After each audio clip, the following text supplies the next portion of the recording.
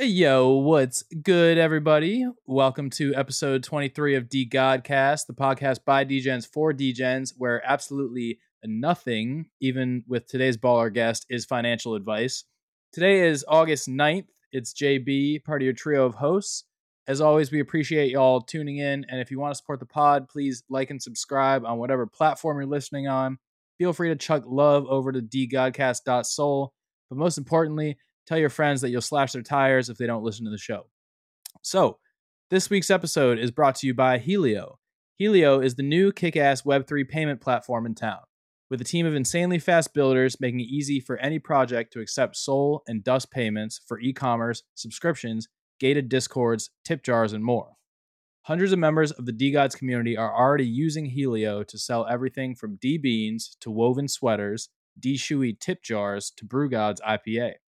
Matter of fact, we started using Helio ourselves, or will once it's live, as a subscription platform for our YouTube live streams, and we are big fans of the UX. Plus, Helio charges zero fees, and they'll be minting an NFT soon to enable access to Helio X, their premium product. So head over to helio.io,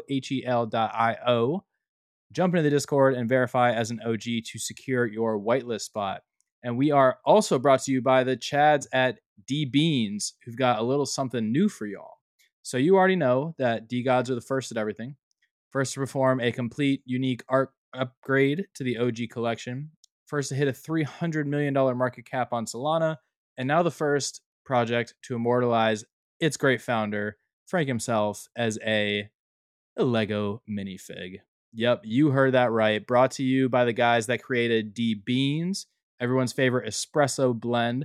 For a limited time of 333 hours, not a math guy, so no clue how long that actually is, D-Bricks will be taking orders capped at a limit of 999 for a special customized Frank Lego minifigure built with original Lego parts that you can either use as a keychain or place on a DeGods brick on your dashboard or desktop. This high-quality, high-res 1800 dots per inch print is the ultimate DeGods flex that you can take on the go. Because if you take your balaclava on the go, you're going to get arrested. Head to @hey_dbricks or dbricks.xyz to secure your order now. All right. We got the DDAO's favorite alpha caller with us today. People have been screaming when ZK Shark in the streets for weeks now. Facts. But before all that, Chapter, hit him with the decap. Brought to you by D Stables. Shout out to the Stables. All right, just want to say salute to the homies who's still in the game after the series of unfortunate events on the slippery slope last week. Use protection. And shout out to the homies on the timeline spamming, I got clothes, while some of us are still waiting for tracking numbers. I see you. But for the recap, first, this motherfucking economy-sized merchandise crushed hella mailboxes and cracked pavement in driveways and doorsteps after scattered showers of gargantuan DeGod t-shirts were fired off from DeGod's HQ this week. Our sources back at HQ confirm a week prior, someone was running around the facility saying, let's 10x this, regarding other topics, and a miscommunication occurred. Seems legit. Check the dryer for updates. Secondly, the one thing that is always on time. Unfortunately, it is with great sadness and gut-wrenching pain I must inform you that dust halving rewards have been split yet again. As of August 6th, Stake Dead Gods receive 7.5 dust per day. And D-Gods, bro, GG, bro, 2.5. Feels like 10 Wojak memes. Yo, stay strong, bros. All right. Finally, the long foreshadowed and teased Utes NFT project, brought to you by the team that built DeGods, Dead Gods, and the Dust Protocol token, unlocked the Twitter profile and announced the official launch of the highly anticipated scholarship program via Dust Labs for the masses to submit their applications for potential Ute lists. The homies Franklin DeGods and the Sorcerer Supreme partnered up this week to outline some facts and key details regarding the Utes rollout and scholarships in a light press run. So let's unpack some of this shit. First, scholarship applications are for the people who are trying to get Ute lists. 375 dust isn't necessary at the time of submission, but helps identify who can mint at the time of application. Dead God holders are automatically Ute listed, so if you holding, save that energy, because if you fill out an app, it won't make a difference. And if you own a DeGod that is not transcended yet, you are guaranteed a spot to mint a Ute after death in the future, so toe tag or no bag. Scholarship acceptances will be announced and allocated in waves over time, with the first batch of Ute listed to hopefully be announced this weekend. Mint experience will be with Magic Eden, 2 chains, meaning Ethereum users will be able to mint. No official mint date yet. Triple check your links. Discord coming.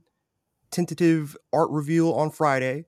The Utes dust pool officially closed last night with the designated amount of Ute list spots locked for listed DAOs and projects. These spots still need 375 dust to mint. Seen projects already got bounties and popping off for them spots. NFA, Dior. And we all saw this. I know there's been talks behind the scenes. Some people out there have a better understanding on the subject. But Big 3 ain't got the fucking answers. And you know what? Fuck it. Let's fucking go.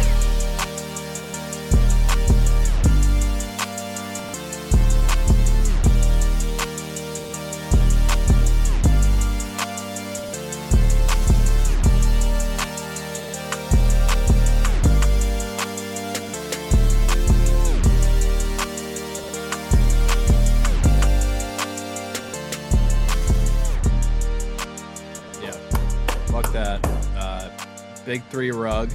Did I hear paper shuffling around? Are you getting old school with the decap today? Oh yeah, bro. For like the sad things, bro. Like I'm like writing it down. Like damn, bro. It's all bad, bro. The sad. Yeah, bro. You know, like the fucking. You guys ever seen the Stan fucking video, bro? You, like when fucking is like, I wrote you, but you still haven't been calling and shit, bro.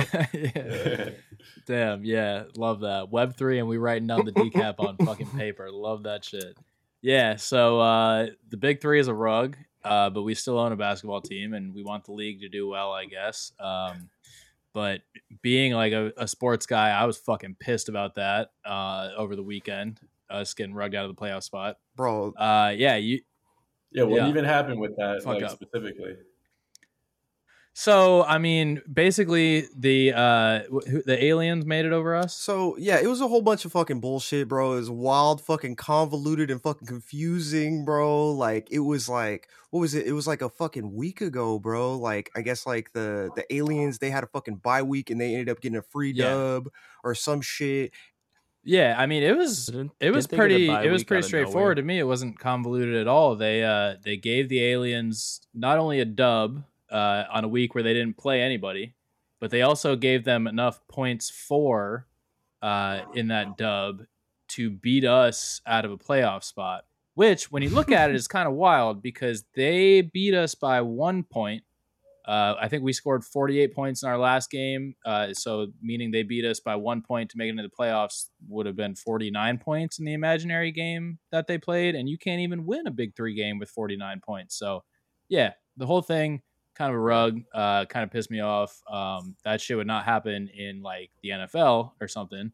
I would still like to, hear something about that, but it is what it is. We still own the fucking team. Question. You in the white. Was that by scheduled or did it just come out of nowhere? No, I think it was scheduled. I think like a quarter of the league did not have games that week. Makes no sense. Anyways. It's some fuck bullshit, shit, bro. Whatever. It is what it is. The game was fuck shit, bro. The fucking refs were bullshit, bro. Like, yeah, bro. It is what it is. Young league. Lots of time. Young league. I think we need to brick Ice Cube and Jeff's up the royalties 98% on those bitches. Whatever. Young league, a lot of time left. We still own a basketball team. We'll get the chip next year. But yeah, use scholarships live. Reviews hopefully going live by the end of the day today. The front end came out before the back end for the team to review, but that's all right. Last I heard there was about 18,000 scholarship applications, but only a few thousand, I want to say like 3K max, that had enough dust to mint a Ute. Oh, I didn't So know if you thought that the not having enough dust to mint part was a joke, think again, because those are 100% the first ones that the team is going to go through. So little alpha there if you have not submitted yet, or have enough money to top off your application before we get around to them things.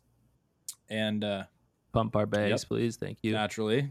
And a little off topic alpha, but will apply to DeGods and the whole of Solana here shortly. The Barrel Dow Summer Shandy that is going to drop, I believe, in the next month maybe or so. The can art for it is going to be one of the most iconic pieces of Solana memorabilia you could ever get your hands on. The mark, not going to do the last name, but the guy that drew pretty much everyone's DeGods, doing the shoeies, drew the picture of mine, on the steps of Olympus doing a shoey. He did the can art, and it's insane. So keep an eye out for that. And then there's going to be a special DeGods SubDAO collab drop coming shortly here. Anyone who owns primates and or infected mobs saw some infected primates hit the streets in the last couple of days. That was a collaboration between infected mob and some of the primate sub DAOs, and they're going to be doing the same thing with some DeGods DAOs. I think it's Mickeys, apes, Hawaiians, and goats, if I'm not mistaken. So little alpha there. If you got one of, how does one get involved? I believe that. I don't know if it's guaranteed drop or not, but if you hold the corresponding DeGods sub DAO and you hold an infected mob NFT, you will get this the airdrop there. So grab those, pump my bags because I grabbed some before this. Just kidding, but not. So I'm excited to get learned a little today because as a self-proclaimed fuck Discord guy, I don't think that I get enough exposure to the shark. Although I have had the pleasure of catching you on Twitter here and there. So, Mr. ZK Shark, how's it going? Yeah, it's going good, guys. Thanks for having me. Long-time listener, first-time caller. Hell yeah, let's go. The Discord grind is real. I've been kind of, after a while, it all looks the same, right? So Twitter's a nice refresher. Word. And that's a fact. That's a fact. Well. I was a big Discord grinder guy until DeGod had started to pop off, and then I didn't feel like I needed to, try and mint 5 things a day anymore, and I kind of, stopped. Said, I'm rich. So I got enough. I'll be all right. But I definitely feel you on that. So all right, before we get into anything, and this might be a dumb question, but what does the ZK stand for? Because I thought it was just personal thing to your handle. But then I've seen a few ZKs. I saw a ZK Shui guy on Twitter the other day. Yeah, is that a thing? So, first, I'll address the John 911 rebrand. ZK Shark is now the name as of a couple months ago. But yeah, ZK Shark is a play on ZK Snark. And ZK means zero knowledge. Okay. ZK Snarks are zero knowledge succinct, non-interactive arguments of knowledge, which is a type of encryption method for kind of newer zero knowledge protocols. So it's kind of if you know, you know. If not, it's just Shark ZK, Yeah, fuck, that's kind of cool. Zero. It's an ironic name too for an alpha caller and DDAO. Yeah, word, Zero bro. knowledge I thought it was fucking a play on your real name, bro. I thought your real name was Ezekiel, bro, and it's Zeke. It's an abbreviation, bro. No, if you check out ZK and then Snark, SNARK, if you just Google that, you kind of have a good idea. But it's pretty much it's going to be some new blockchain kind of security protocol. Yeah, it's kind of technology that's made it well understood into the general encryption cryptocurrency community, but there's no real applications for it yet. So it's it's going to be a big area of blockchain in the next couple of years, I think. Keep an eye on it. Fuck. Yeah. All right. Well, yeah, we'll get into that. But before, we dig into blockchain, we dig into DeGods, NFTs, all that shit. So we DM'd a little bit last week when I was asking if you'd come on the show, and you got to give us a little bit of the lowdown on your background because it sounds like you've done some very cool shit in your life. So I'm going to let you pick where you want to start and what you want to touch on, but give us a little insight into Not John ZK Shark before we get to, the whole Web3 thing. Yeah, man. Thanks for asking. So I guess just starting like chronologically, I'm like late 20s or mid to late 20s. I don't want to dox it specifically, but I graduated high school in 3 years. So I finished high school when I was 16. Then I Holy went shit, to bro. college. Word. Yeah. It wasn't like I was super smart per se. It was I was sold the scam to take all the honor and AP classes early on, and then I had a meeting with my Oh, guidance yeah. counselor like my junior year or my sophomore year, and they like went over the requirements I needed to graduate, and it was like I just had to double up on math, English, and science, and I was good. So did that. Graduated when I was 16, and then I started going to school in the city. I was originally studying like emergency management. I was lieutenant of a fire department. I was a paramedic, and I was actually one of the youngest EMTs in New York State too. First, You're still 16 here? 16, 17? I'm 18, 19 now. This is like early college years. But Okay. yeah, I was super involved in the fire department as a volunteer. Yeah, I went over to 1,000 911 calls back then. But that's kind of what I wanted to do Wow. for a living. Like I wanted to be a firefighter. Kind of a lot of people in my family were, and then on the side, I was trading stock options throughout college. And then kind of I had a moment where I was like, I have pretty good exposure to all the fire department stuff as a volunteer. And I want to make some fucking money if I'm going to college. And at the time, I was trading options Fair. a lot. So I ramped up options trading like crazy, was getting pretty good at it. And then I switched to a different school, my major to statistics and finance. Then studied pretty hard there, went fucking super hard in school.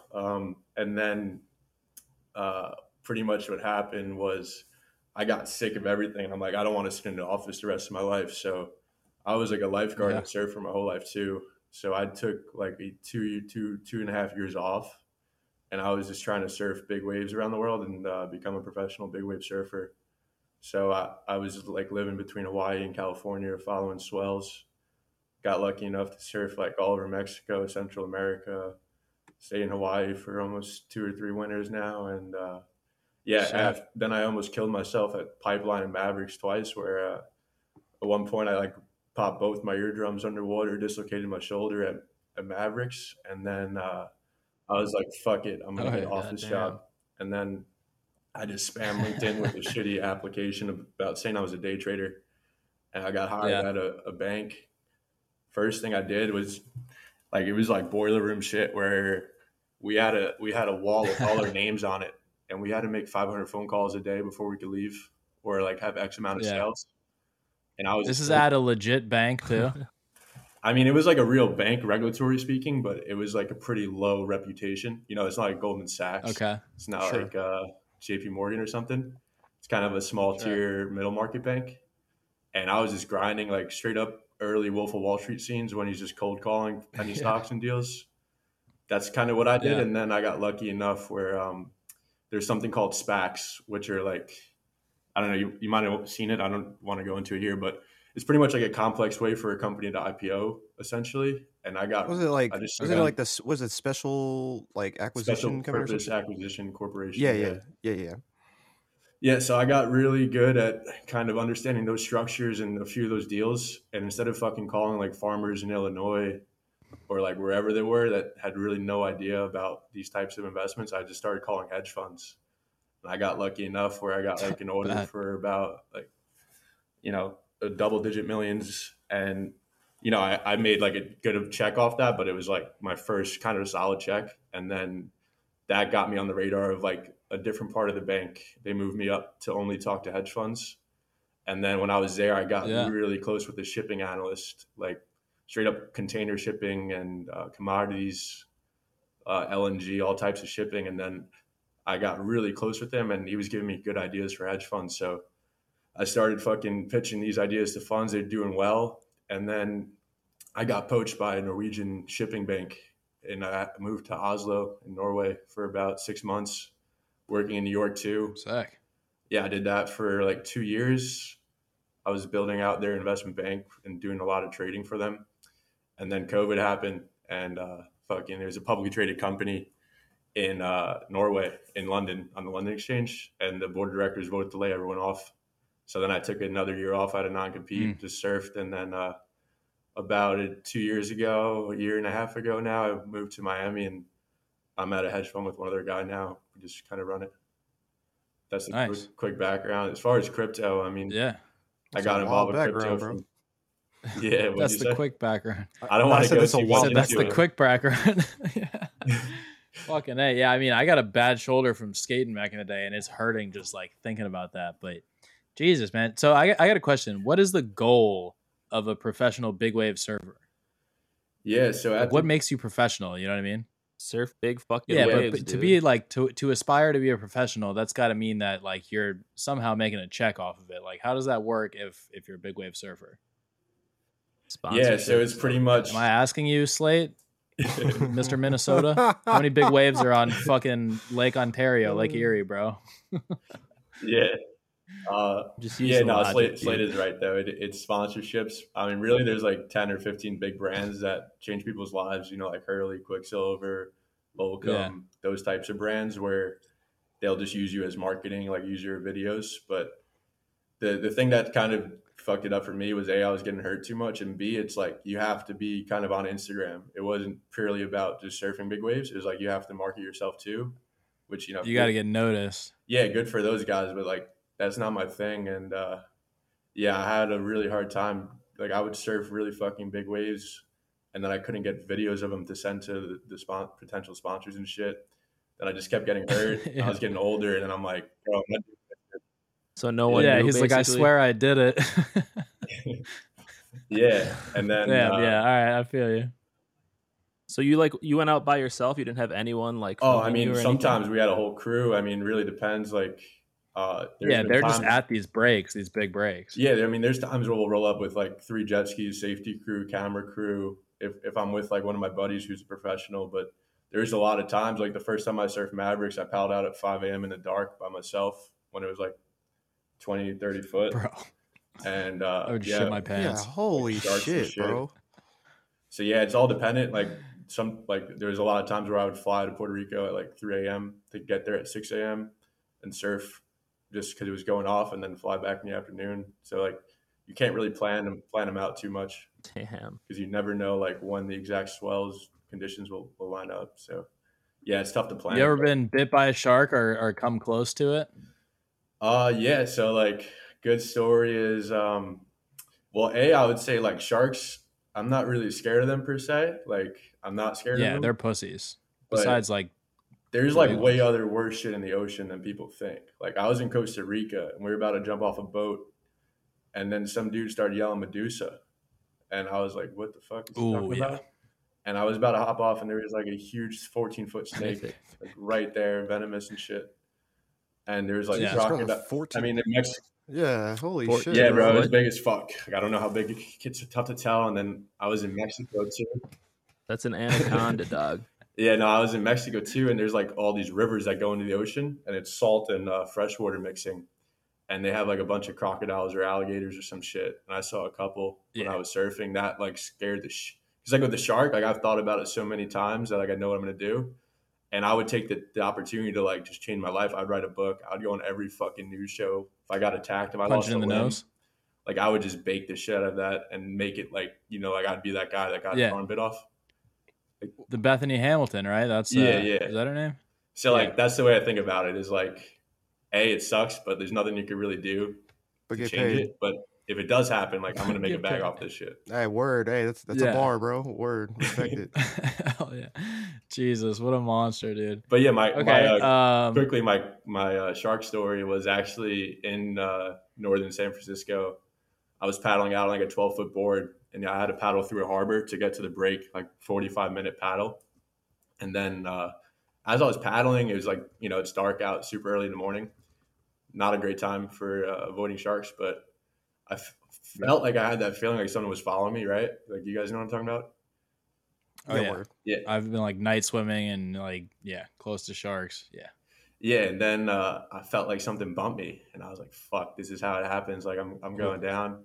And then the thing kept bumping me, and I looked down, and it's like gray. It was a seal. And then the seal just fucking hopped on my board. But this seal was not like a friendly, huge seal. It was like panic. Like it looked me in the eyes. It was like, yo, save my ass. And I was, So it was probably trying Well, to get yeah, away and then from I the looked shit, down right? and I If saw you let him like, finish the story. yeah, I looked down and I saw a bunch of dark ass shit.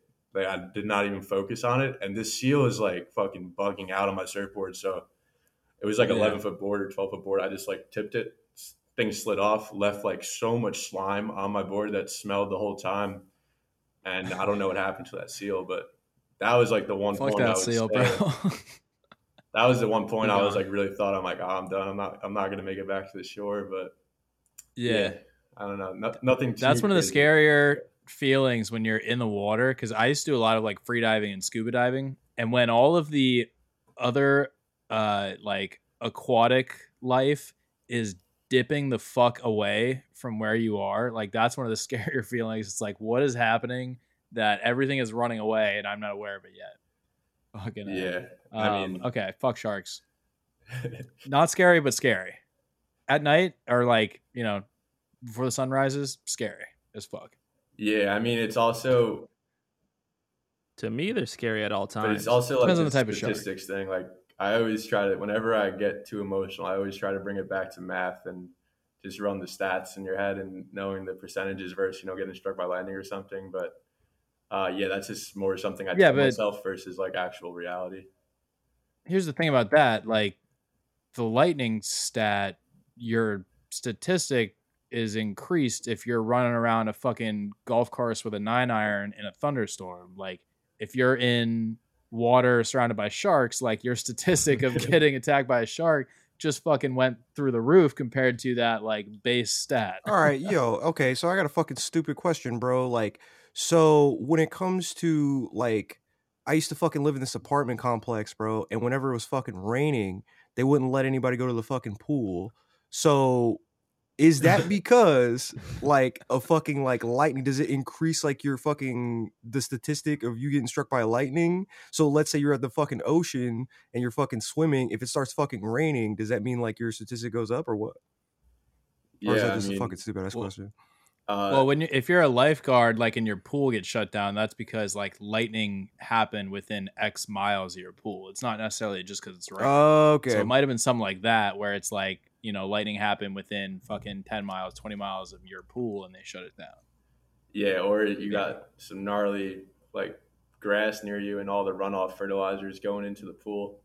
Because like in California, when it rains a lot, they'll close the ocean for a day, and the water's like brown because of all the shit going in it. Yeah, because like apparently people spray the fertilizer on That's their lawns, nasty. and that stuff's like toxic when it flows into the ocean after it rains a lot.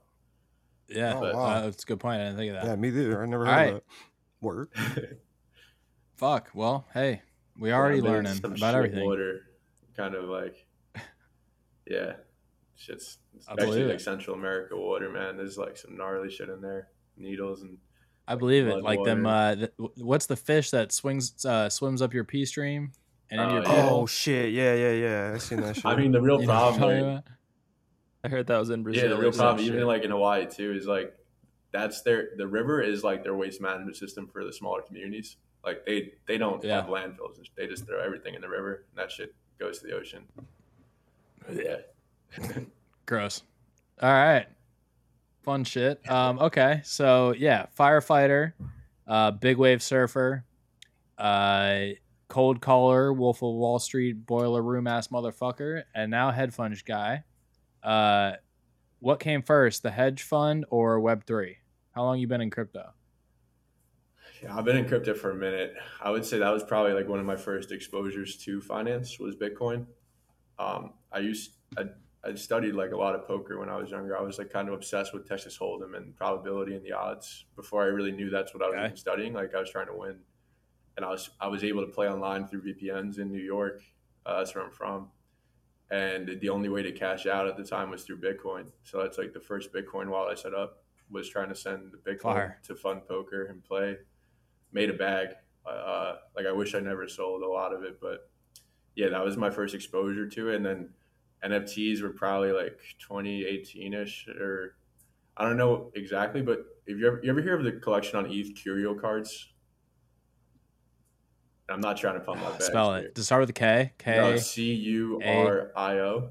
Nope. But so Curio cards were something I was fascinated with for a while. Like I own a couple now, full disclosure, but like those predated punks. Like that was on the chain before punks were on ETH. And I came across that fact and I was like, these seem so fucking like very cheap. So I aped into those like hardcore, like straight up like taking my savings from a bank and going on Coinbase like before I was really sophisticated. And I bought a fuckload of those things and they went a little crazy. Like not like a 20, 30x, but like 5, 10x-ish, at least when I got in. And then I was trading, I was trading all types of shit coins in 2017. I took a huge L on this coin called Dragon, like almost a 7-figure L at the time. Still hold a bunch of that. Sounds like a super legit coin. Yeah, man. I mean, tough lessons get learned in crypto. That's really what it comes down to. Word. Facts. You just gotta, like, everyone gets hacked once. Everyone fucking rugs, mints a rug a few times, and everyone will fuck. Yeah, I mean, I haven't met anyone that has like just a smooth experience in crypto. It's like the best traders really went through the fucking worst parts of crypto, and that's what makes you better. That's real life too, though. I mean, you don't just like. I mean, I guess in real life you can be born rich as fuck and not have to worry about anything. You can't really do that in crypto, but yeah.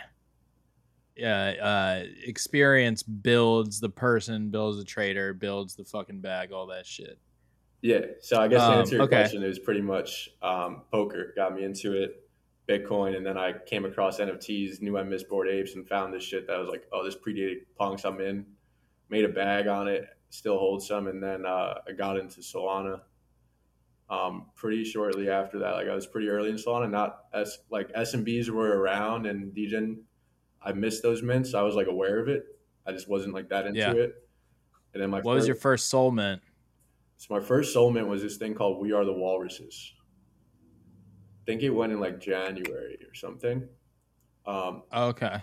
But this is actually like one of the first 10K or I think it was like 8888 collection or some shit.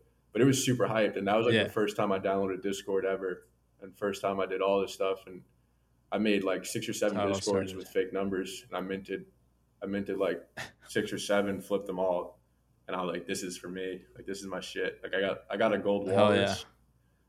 Bro, weren't these the walruses that I was talking? Weren't these the walruses that they were selling for like I don't even know like crazy numbers, or no? I'm trying to think what else was happening in January. Because that's how I determine time in NFTs. Because bro, there wasn't much, thing, honestly. It wasn't like a crazy mint meta. Like it really wasn't. Like Magic Eden was barely functioning then. Yeah. Yep. I've seen these. They're disgusting. Yeah. Yep. But I mean, they're great if they're still around. I don't know. Probably not. But. Nah, I think it's like a rug, to be honest. Yeah. Naturally. But like back then, there was no type of diligence. I was like, yo, there's fucking 20,000 people in this Discord. What the fuck? I need to mint this shit. Like that's all the diligence I did originally, and it worked out. But yeah, that shit worked for quite a while. That literally is like pre-whitelist meta. Like that's all you needed to know was like what's the number of people in the Discord, because that's going to equate to the amount of people that are going to try and mint this. And if I am minting on the back end or I have some type of advantage, then I'm going to fucking eat, because all the plebs that are trying to mint, the RPC node is going to go down, the website's going to crash, blah, blah, blah, and they're just going to have to buy my bags on secondary. That's probably what January was, if I think back. Yeah, I remember seeing Which is probably why I don't remember these walruses, because I was probably busy minting like 5 fucking rug projects a day, just trying to flip 2 or 3 of them to make a word. You were going. Oh my god, it was disgusting, dude. Well, we chatted a little bit before you guys got on. Like I don't like to call it like being a botter, because technically when I back in like January, February, maybe like into March, I forget when like whitelist meta really started, and it put the kibosh on the whole like botting thing. But like we were just using our own candy machine to basically circumvent the project's website and just mint like on the back end, negate all of the traffic and all of the 20,000 people in Discord that were trying to mint the same project. Oh, so you were one of the anonymous enemies, bro, that for all us public people. All right. Yeah, me and Soul Big Brain, we call it being a power user. That was the technical term back in the day, not being a botter. But Sharky here apparently was like big time, like was buying the shit out of projects, and still to this day, it gets a little hairy sometimes. Do you want to touch on that at all? Yeah, no. So like botting is really what made me fall in love with Solana. Like, because I was like a Supreme dude and like kind of hype beast like clothing. Like I like that shit, and I was just realized how quickly that sold out. And I was always like, I hated bots before I really knew what it was. I was like, fuck these bots, man. I can't buy any of this shit. And then came across Solana, and then I got introduced to a dev that makes like CLI bots, and he like hooked me up, kind of brought me under his wing, like taught me everything, and then we kind of like us three had a little tiny DAO where we were putting fucking tons of soul, because like the way for mint bots, at least, you want to operate like a ton of wallets. The more wallets, the more hits, like the higher probability you cook it. So like there was times where one of our guys would operate the wallet manager, one would operate like watching the mint site candy machine, making sure it's the right one, and then the other one would be like flipping it in wallet control once one hit. And there's times like it was like a good, like we cooked a lot, but at the peak of it, we were both probably spending, I don't know, $3,000-$4,000 a month on servers. We rented one in LA because that's where Magic Eden servers were, and we had like custom RPC nodes that my boy made, and we had like crazy high fast servers just to fucking like really cook shit.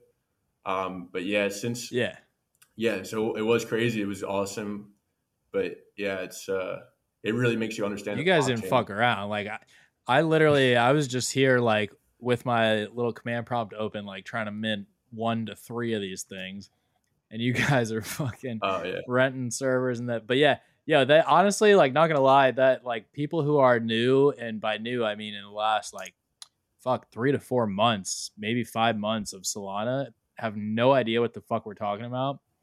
But trying to figure out like what candy machine was real, what was a honeypot, like, and half of these projects, like you would mint 8 projects in one day, and 3 of them, like the Discord and Twitter, would be gone immediately. Like the second you press mint, like that shit was the fucking Wild West, bro. Like that shit was like low key, like dude, it was super fun back in the day. Like that again, before like DeGods blew up, and I was like, all right, I don't need to, risk my soul into these projects that could literally disappear the second I press mint every single day.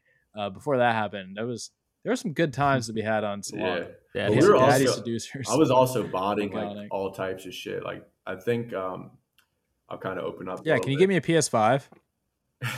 Yeah, no, I mean I know the guy that could for sure. Like he exactly. This guy was so crazy, man. He would bought sneakers from like Foot Locker or whatever, Nike. He would put it. It was like instead of your wallet, right? It's connected to a credit card. Like that's kind of the equivalent in like Web 2, I guess, for botting.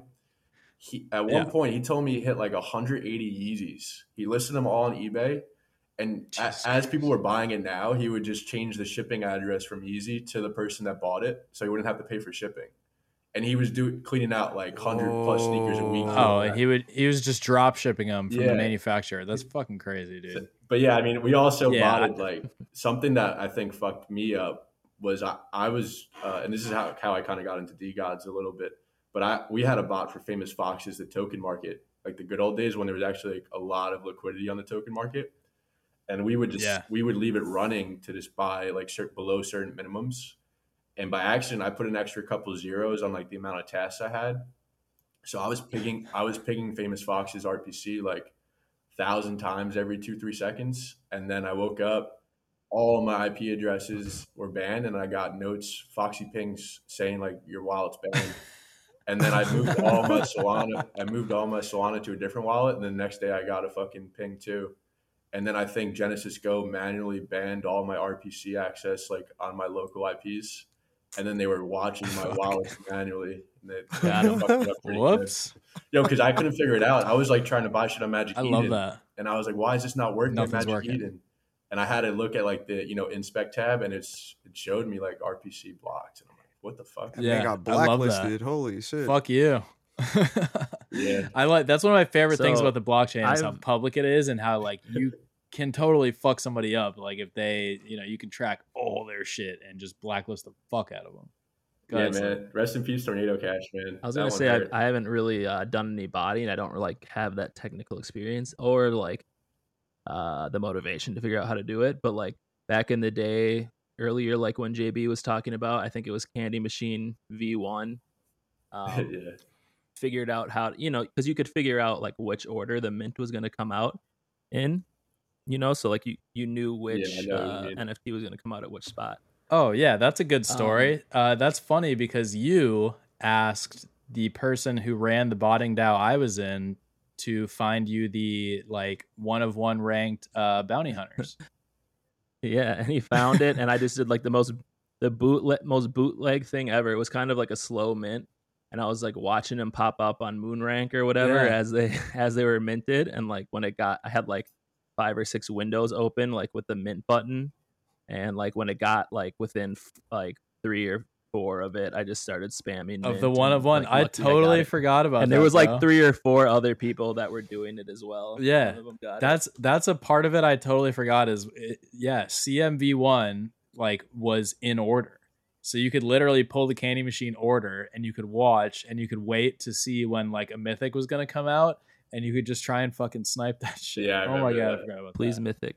Fun stuff. All right. So yeah. So what was it and when was it, I guess, maybe, that put you onto Solana and then specifically DeGods? Yeah. So I'll make a correction. I thought the first real mint I did was Real the Walrus, but you ever hear this like monkey shitbox thing? Yeah. The monkey shitbox. Yeah, I remember. I got a those. yeah, me too. I think that was a couple weeks earlier, but how I got into Solana really was I was like a crypto maxi. I was working in finance and like I was kind of a clique with like a bunch of these crypto guys we worked with, and like I was just really just sick of paying ETH gas fees. Like I remember unstaking something on DeFi or forget what I was doing, some DeFi transaction on ETH, and it cost me like $800. And I was like, this is stupid. Like, and it was like for like, $2,000-$3,000 worth of assets. So I had to pay $800 to it. So I was like, this is kind of fucking stupid. Just cause like $800, like that's like a good ass weekend. You know what I mean? Like I'm just blowing that on gas for what? So then I was like, I became pretty bearish on ETH generally when gas was that crazy. And then, I just popped on Solana and as far as I just kind of got into Magic Eden trading it. Then I got into botting super hard where like we had an operation. We were running mint bots for every mint and then also like secondary bots buying specific rarities or specific below average pricing for certain traits. Yeah. And then DeGods were on my radar the whole time, right? Like I remember the digital, what was it? The Digital Eyes date or Digital Eyes. Yeah, I remember seeing Digital Eyes, and I remember listening to the Magic Eden podcast with Frank saying that Dust will get integrated like months before people even really knew about it. Like I think that might be the first time that Dust was ever mentioned, like with a Magic Eden integration was that podcast, and it was like weeks before I saw anything else. And anyway, so I was like, DeGods. I remember when you guys came to Magic Eden, and I was like, shit, should I buy some? And I bought a couple. But then I just flipped them. I didn't hold them. And then the floor price started going like 20 to 30. And I was like, fuck, man, like this is not really typical of a Solana collection back then, especially with Solana's price. Mm-hmm. So I was like, I think there's something different kind of going on here. But there was like, it was so easy trading back then. Like everything was going up a lot. So I wasn't too motivated to do it. And then Dust dropped. And like it was only on Famous Foxes originally, if I remember correctly, at least to my knowledge. Yep. And I just set the bot. Yep, took a while for it to get on like Radium and Jupiter and shit. Yeah, and I just set my bot to fucking buy that shit up and went crazy.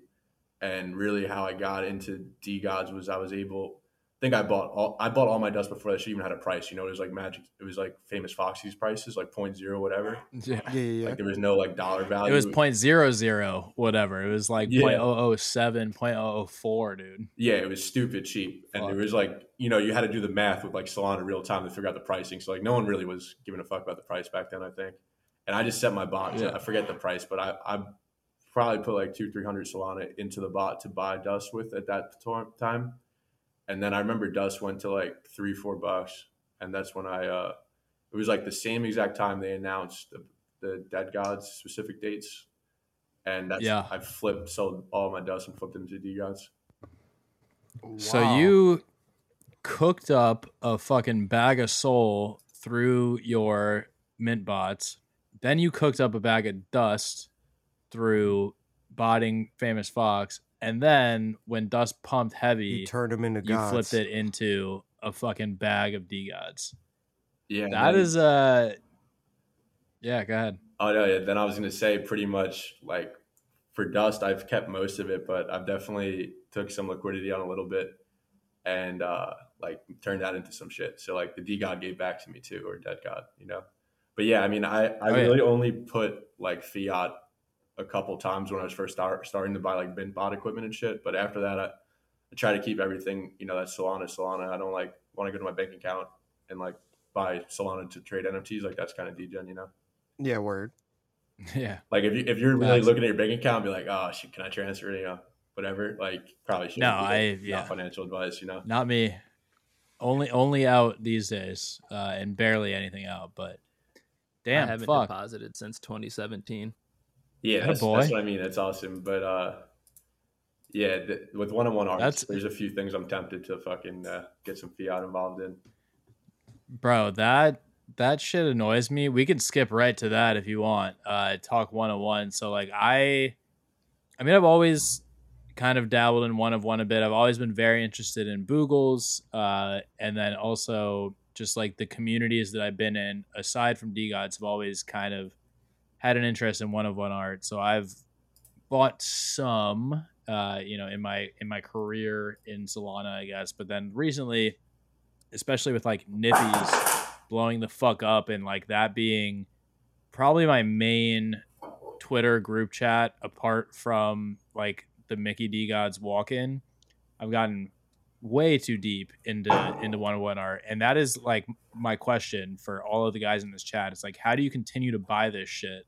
Because there's there's very, very little liquidity in it. Like I think I've maybe flipped a half dozen pieces I've bought out of like 30 to 50 pieces. And again, I'm buying a lot of them because I genuinely like the art, and like it's something that the way that I picture one-of-one art is like, if this metaverse ever becomes, a reality to the point of, I have this meta apartment or house or whatever, is this something that like I would put on the fucking wall of that meta house? And that's, if the answer is yes, then I'll buy it. Unless it's something that I specifically think that I can flip. But what is it to you? Like, what put you onto one-of-one art? I heard you, I think it was in Big Brain Space the other day, you were like actually excited about the one-of-one space and the growth happening in it, which is probably partly like attributed to us hiring John Lay as our art director and shit, and all these one-on-one artists buying, DeGods and using them as their PFP. But like, what is it to you that really calls to you about like the one-of-one space? Yeah, so I'll answer that in a few ways, but really, fuck art, right? Like art's cool, but like art doesn't pay the bills. So like I got into it. I got into it to try to make a fucking bag, and I was like, really, I tried to focus of like where people aren't focused at all, right? And if you look at the volume, like Magic Eden is going off, exchange art and form function, people barely knew what that shit was in DeGod's chat. And my whole kind of theory here is that Utes is going to suck like all the liquidity out of these temporary like BS collections. Like, I don't want to name names, but like, let's say Trippin' Apes or OK Bear, something like that, for example. Where I don't want to name names, but Trippin' Apes and OK Bears. Raid my shit. I need some engagement. Like raid that shit up, please. Yeah. Oh yeah. So like collections like that, like they're gonna get absolutely slaughtered, right? Because everyone's gonna want liquidity either to buy dust or to buy the NFT, which is like a double whammy specific to Utes here. And then after that, what are they going to do? They're going to look at the Utes art, right? Because that's what everyone's going to be talking about. We pretty much are obsessed with every single aspect of Utes release so far, except the art. No one really has any idea. And once the art goes, there's obviously... But we know it's going to fuck. Yeah, we know that John Lee's, the artistic director, kind of arguably the best or most popular, one-on-one artist on Solana. So what happens then? These motherfuckers don't have enough liquidity because this shit's going to go, I think, over 50 relatively quickly. Not financial advice, but that would be my best guess. Immediately. And I mean, a whitelist spot costs 35 SOL right now, so yeah. Yeah, exactly. So I mean, I think a lot of people are going to be priced out of that. But what's going to stay is like all the attention and kind of art talk, and that's going to push people to one-on-ones. the same exact time, like ETH is kind of journeying into one-on-ones. You're seeing a lot of good like one-on-one artists from ETH dropping shit on Solana now. So like, that's the first part is like, it's a trade for me. Like it's kind of a short midterm trade, but not gonna lie, like I kind of fell in love with a few artists and a few characters in the community, and I'll put it out there because no one talks about Boogles, but Boogles are like the Illuminati of Solana. The Boogles and like the OG. Yeah. We know. We interviewed fucking Jors. We know. Yeah, like those guys run the one-on-one art scene, and like it's crazy how much shit has both come out of Boogles holders and also like the shit they tell me and like the alpha there, like super very respectful name, I think. Yeah. So yeah, I got into it to make a bag. I fell in love with some artists, and then this stuff's like, yeah, there's no liquidity, but it's like expert level shit. Like I minted RG's shit. I don't know if you know RG. I didn't know him until 2 weeks ago, but I minted his thing for like 5 SOL. The floor is like 40 or 50 now, and there's like 2 or 3 that get sold a day. Me and like if you saw Sir Wayne Newton, you must be familiar with him, right? Yeah. So Amy tweeted that he had an edition drop. Like the edition drop's kind of like the DGen meta for one-on-ones. So he had an edition. It is now, yeah. Yeah, so he had an edition drop and no one knew about it. And I didn't know him at the time. And I just looked at it. I'm like, yo, he has shit that's selling for like 40, 50, 60. I could buy this shit for like 3. So I think me and my boy, we minted over 50 of them. Like we were 50% of that drop. But we haven't really sold any. We sold like 1 or 2, but like we actually like that guy and fuck with it. And I've been giving it to my friends and shit because, there's no liquidity for me to really wait around for it. But yeah. Sure. Can you guys fill me in on like what editions are? So an edition, edition means there's more than one. So I mean, technically, it's not like a one of one. Are they the exact same? Yeah. So yes. So like the first edition, the John Lade 500 piece that dropped 2 weeks ago or so, was 500 of the exact same piece of art. But if you look at like real art too, like real IRL artists sell editions of pieces. Like there will be, 50 pieces around. So when you say real art, you mean physical art, right? But you can put it up in your physical house. art, though. yeah. Like I don't. Yeah. Speaking right now, in terms of like the one-on-one. DGen Poet has an edition right now with unlimited supply, which is interesting. Oh yeah, I saw that. Yeah. Which that's he's one of my he's been one of my favorites forever. Before I even really could afford his shit, because his shit goes for a lot. But he's been going ham on the editions, and that is kind of what I feel like put me on to this new meta of editions. The unlimited edition is a completely different that's a new one. But I had a DGen Poet edition that I bought for like 0.69, I think, and listed for like 6.9 as a meme, and that shit sold like the next day. So it's popping off. So people are making money on these editions? Is it like a pump and dump, or does it kind of sustain the floor? How does that work? Yeah, Slade. So the best way I would describe it is like traditionally the one-on-one scene is just like, one piece sells for a fuckload of Solana and no one trades it or does anything. Editions, they'll be like, John Lay will do an edition of 500. They all look the same. They are numbered though. They're usually numbered. And then everyone is paying the same price for it. And there's definitely like secondary activity. Like I think it's got to be the most volume of any edition is the John Lee first edition thing. If it's on Magic Eden, like 40 floor price. By the way, it's Lay. I found that out. Yeah. A couple weeks ago, but just if we're gonna talk about it, got you. Yeah, not all good, but he knows I'm talking to him when I'm talking. I would say the editions, like there's definitely more volume and you could do a quick flip, but it's also, I think this is like going to be the bull market for art. Really, is like editions allow so many more people to get involved in it and like get excited versus just one guy buying something for 500 Solana, And you think that's because Utes is going to suck the utility out of the 10K PFP game, and people are going to look elsewhere, and people are going to see DeGod's other, collections or other influencers on Twitter minting one-of-one art instead of minting these brand new hyped up PFP projects. That's where you think that this one-of-one renaissance is going to come from? Yeah, I think most of it is just the double whammy, and the timing's just so perfect where all these people will get priced out of Utes, I think, quickly, or not able to mint for whatever reason. and then all the other collections are going to get drained, and people are kind of tired of like, the branding meta, the staking meta for all these collections, or, redoing the art meta. And they're also kind of sick of Discord. Like, I think everyone on Solana is a little sick of Discord. One of the nicest things about one-on-one arts is like, you could just fucking check out the guy's Twitter, his website.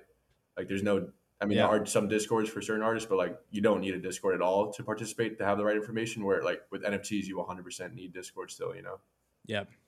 So what are some of the things that you look for? Like, for me, I feel like, and again, when I'm looking at one-of-one art, unless I find a piece that I'm like, you know what, I just fuck with this so much on its own, like I don't care if there's ever any profit in me selling this.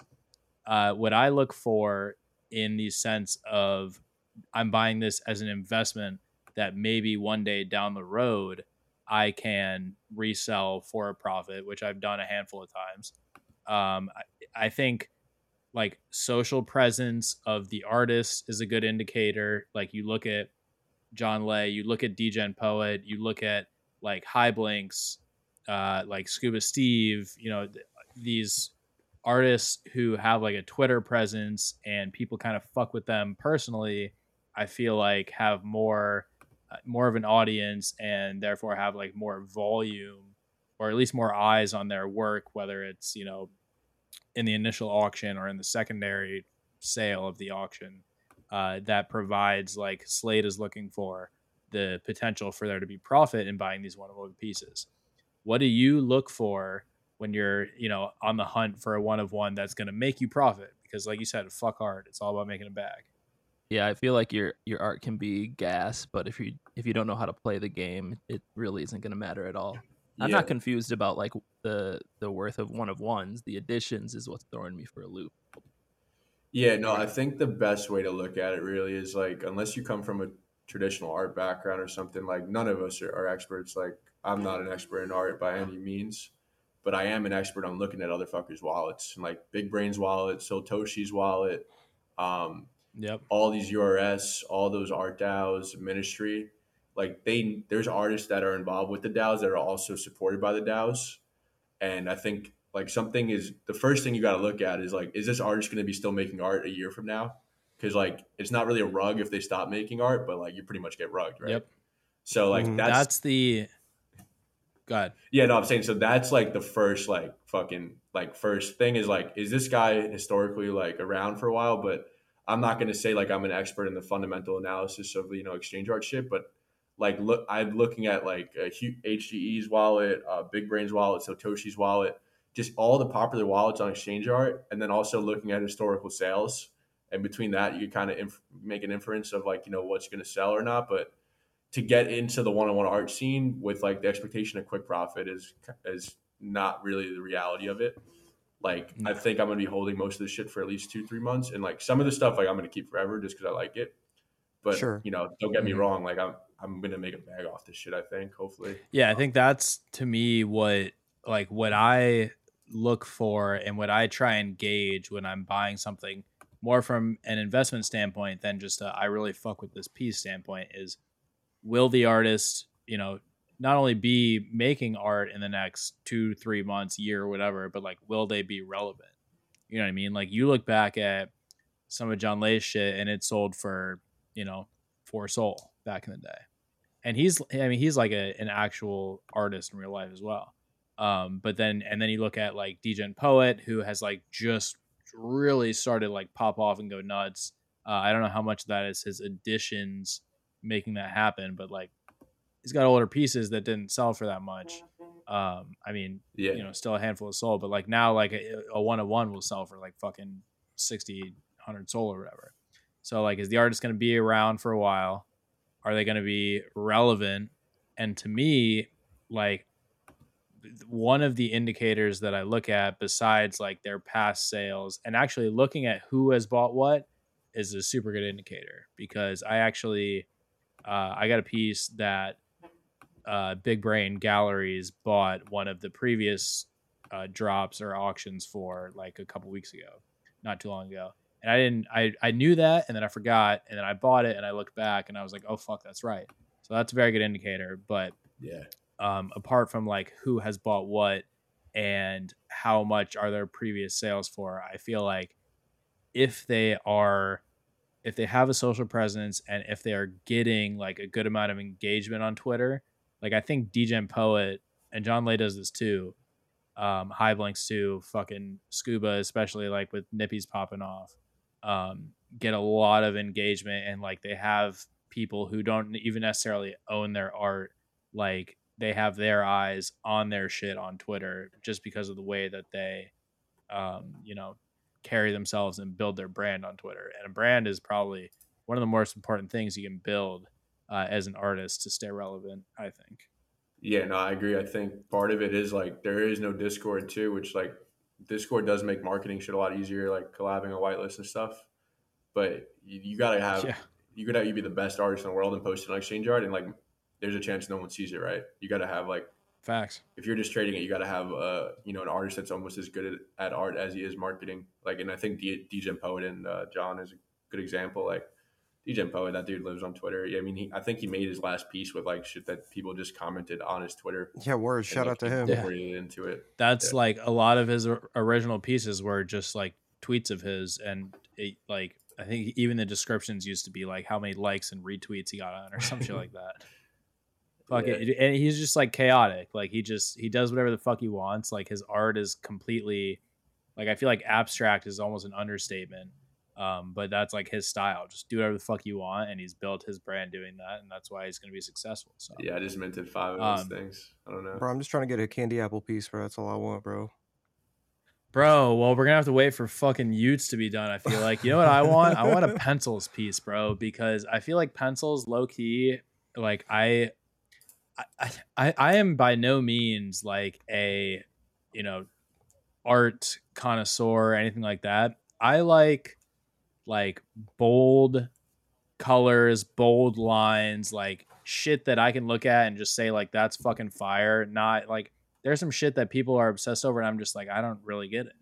And I feel like Pencil's style is kind of like bold lines, like in your face. Like you look at Pencil's Nippy, and it was like Creature from the Black Lagoon style, and it had like the bold font behind it. Like I'm excited for Utes to be done, and Scum, Candy, Pencils, maybe some fucking Delilah 101s. Like I'm excited for that shit. Bro, talk about like people being priced out of Utes and like looking towards one of one art afterwards. Holy fuck. Those might be the like not hottest but like they're going to be fucking up there if they transition into like a one of one career after Utes drops.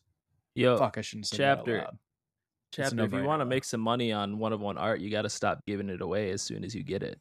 Well, I'm not necessarily trying to like make money. Like that's not the way I'm looking at it. I'm just looking at it just kind of like, just some shit's just fucking dope, bro. Like, yeah, that's really it. I'm not thinking about it. I'm not talking about like, for example, like a candy apple, bro. I'm not talking about like that shit, like in the sense of like, oh, bro, I'm trying to flip a candy apple, bro. Like candy apple shit's fucking. And I'll be honest, well, I feel you, but yeah, most of my flips in the one of one scene are shit that I've bought because I fucked with it, or I fucked with the artist personally. Word. And listed at like a meme price. Like I'll buy shit for like 0.5 and I'll list it for like 3.33, or I'll buy shit for like, one soul and I'll list it for like 6.9, and it'll just end up selling. And that's like the majority of my flips are almost like accidental. And I feel like that to me means that I'm doing it right, because I'm buying shit that I like. And I guess other people like it too, enough to pay, more than I paid for it. So it'd be like that sometimes. I need to grab a High Blinks piece before it's too late, man. Like she's getting out of my price range already. Word, shout out to her. Divine Dogs, just saying. Yeah, I'm holding my Divine Dog. Gonna be a lot of those, bro. I've some of the we had our first like meeting looking over some of the traits and shit too, and that is gonna be gas. But yeah, her new collection, the Hoodlums, oh my god, those are unreal. Good. For like a PFP collection, fuck me. But the thing is, I think they're doing it in like a Google's kind of way, like one auction at a time, spread out. Yeah, it's a one of one PFP collection. I don't know what fucking Jake Whiskey and Scuba C. I mean, yeah, those motherfuckers lucky as shit with their honoraries that they got, and they're so gassed, dude. She was they got honoraries already? Yeah. Oh yeah. I think those are the first I'm gonna two. have to lobby hoodlums. for one. Yeah, I was talking luck, with man. her, I think 2 days It'd be ago. sick. Like, that she's been working Yeah. so hard on this shit. Excited to see it, though. I mean, not really my style, but, like, I could just look at it and tell, like, there's a lot of fucking time that went into this, you know? Yeah. She busts ass. And I like, I don't know, man. Like, I do think I have a very like distinct, like I just like bright colors and like kind of like bold shit in my art, not necessarily like in real life. I mean, I'm wearing fucking black on black right now, but yeah, her style is incredibly distinct and it resonates with me in a very good way. So She's that's just gonna fuck. I'm not gonna be able to afford any of them. That's one of my biggest problems with like one of one art, bro. It's like all this gas shit. JB, I meant to tell just, you, like, by the way, you like were the yeah. you were the first one to get rugged kind of in the hack thing. Like you got lucky that your shit got hacked before that. Like you were the kind of the trendsetter. Yeah, because you got everything back, bro. Oh yeah, where that was like Bro. 7 days before, bro. That's what I was talking. It was literally 7 days like before. It was two Yeah. Tuesdays. Like yeah. Well, it fucking is a blessing and a curse, I guess. Like how you could spin it different ways. Because like I got rugged because like I was kind of a dumbass and downloaded a file from a project Is that what was happened? asking me for help. Yeah, I'm like 90% sure that's what happened. Bro, I told you what They happened. got you. Yeah. I slid in your DMs and I told you that like the wallet. As soon as I saw it, I looked up the wallet, went on SoulScan, saw what wallet he's interacting with. I searched that wallet on Google, and it was some guy that was sending files that had some type of script in it for phantom permissions or something, or some type. I'm almost positive that's what it was because I remember downloading that shit and literally telling the project that's like in my DMs like, hey, can you give us any advice? Telling them like, hey, do you think people are not going to want to download a fucking file from you and it should be web based, blah blah blah, and then just like going about my day, and then it was probably like 5 or 6 hours later, I'm like walking my dog and my Phantom mobile is just absolutely getting toasted. But God damn. yeah, man. Hey, everything happens for a reason, right? Like damn near got like Function, half. I don't know how Function gets hacked every week. It seems. Feel bad for that dude. Like, got to get off TikTok or something. He got hacked like right before he came on our show the first time. Dude, literally, yeah. And we were like, oh yeah, put everything on a ledger. He's like, yeah, I definitely am going to. And he's like talking about security and all this shit. And then I guess he just got lazy or something. I don't know. I just still have his ape. It's tough, his ape's man. on the ledger, obviously, because that thing sticked with. I don't think he lost that, right? Dude, it's. I don't think so, no. Yeah. But it's. Does he have ape still? I don't even know. It's kind. All right, It's kind I'll of do a tough public service to- announcement real quick. Like, buy a ledger. Go ahead. Never make a digital copy of your keys ever. Like, not a picture, not an email, not in your notes. Let's No go. digital copies. Like, have it Yeah. analog. And like, even I remember most of my seed phrases. If you don't want to go psycho, you can just memorize the last two. You remember them? Yeah, man. You got to kill me to get this shit. Like, no. Yeah, I was gonna say, You're yeah, that's fucking what you're supposed to do wild it, bro. Like when you animal. write your shit down, bro, you're only supposed to write down I like mean, the X cheat amount code and is remember in, the like- last of the words. Yeah, and definitely, and the cheat code there is like you don't have to memorize the whole thing. Like you can, out of the 12 words, you can memorize the last two, but damn Yep. sure make sure you memorize that shit because if you have For to sure. go back 5 years later after the winter, then it's shit's 100K or whatever. But yeah, Yeah. memorize it, and then Yeah, also don't keep the fucking seed phrases you write down and the ledger in the same place. Like have two different safes, because everyone just writes it down. Yeah, together. My shit's spread up, and honestly, you know what I've been thinking about? I was thinking about this last night for some reason. I might just get a fucking what is it called? A security deposit box? Safe Yeah, deposit don't do that, box? man. A PO box?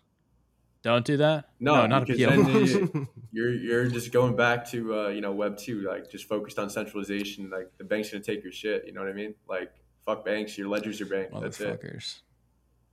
Yeah, I Bars. yeah, but NFA. I don't know. It is what it is.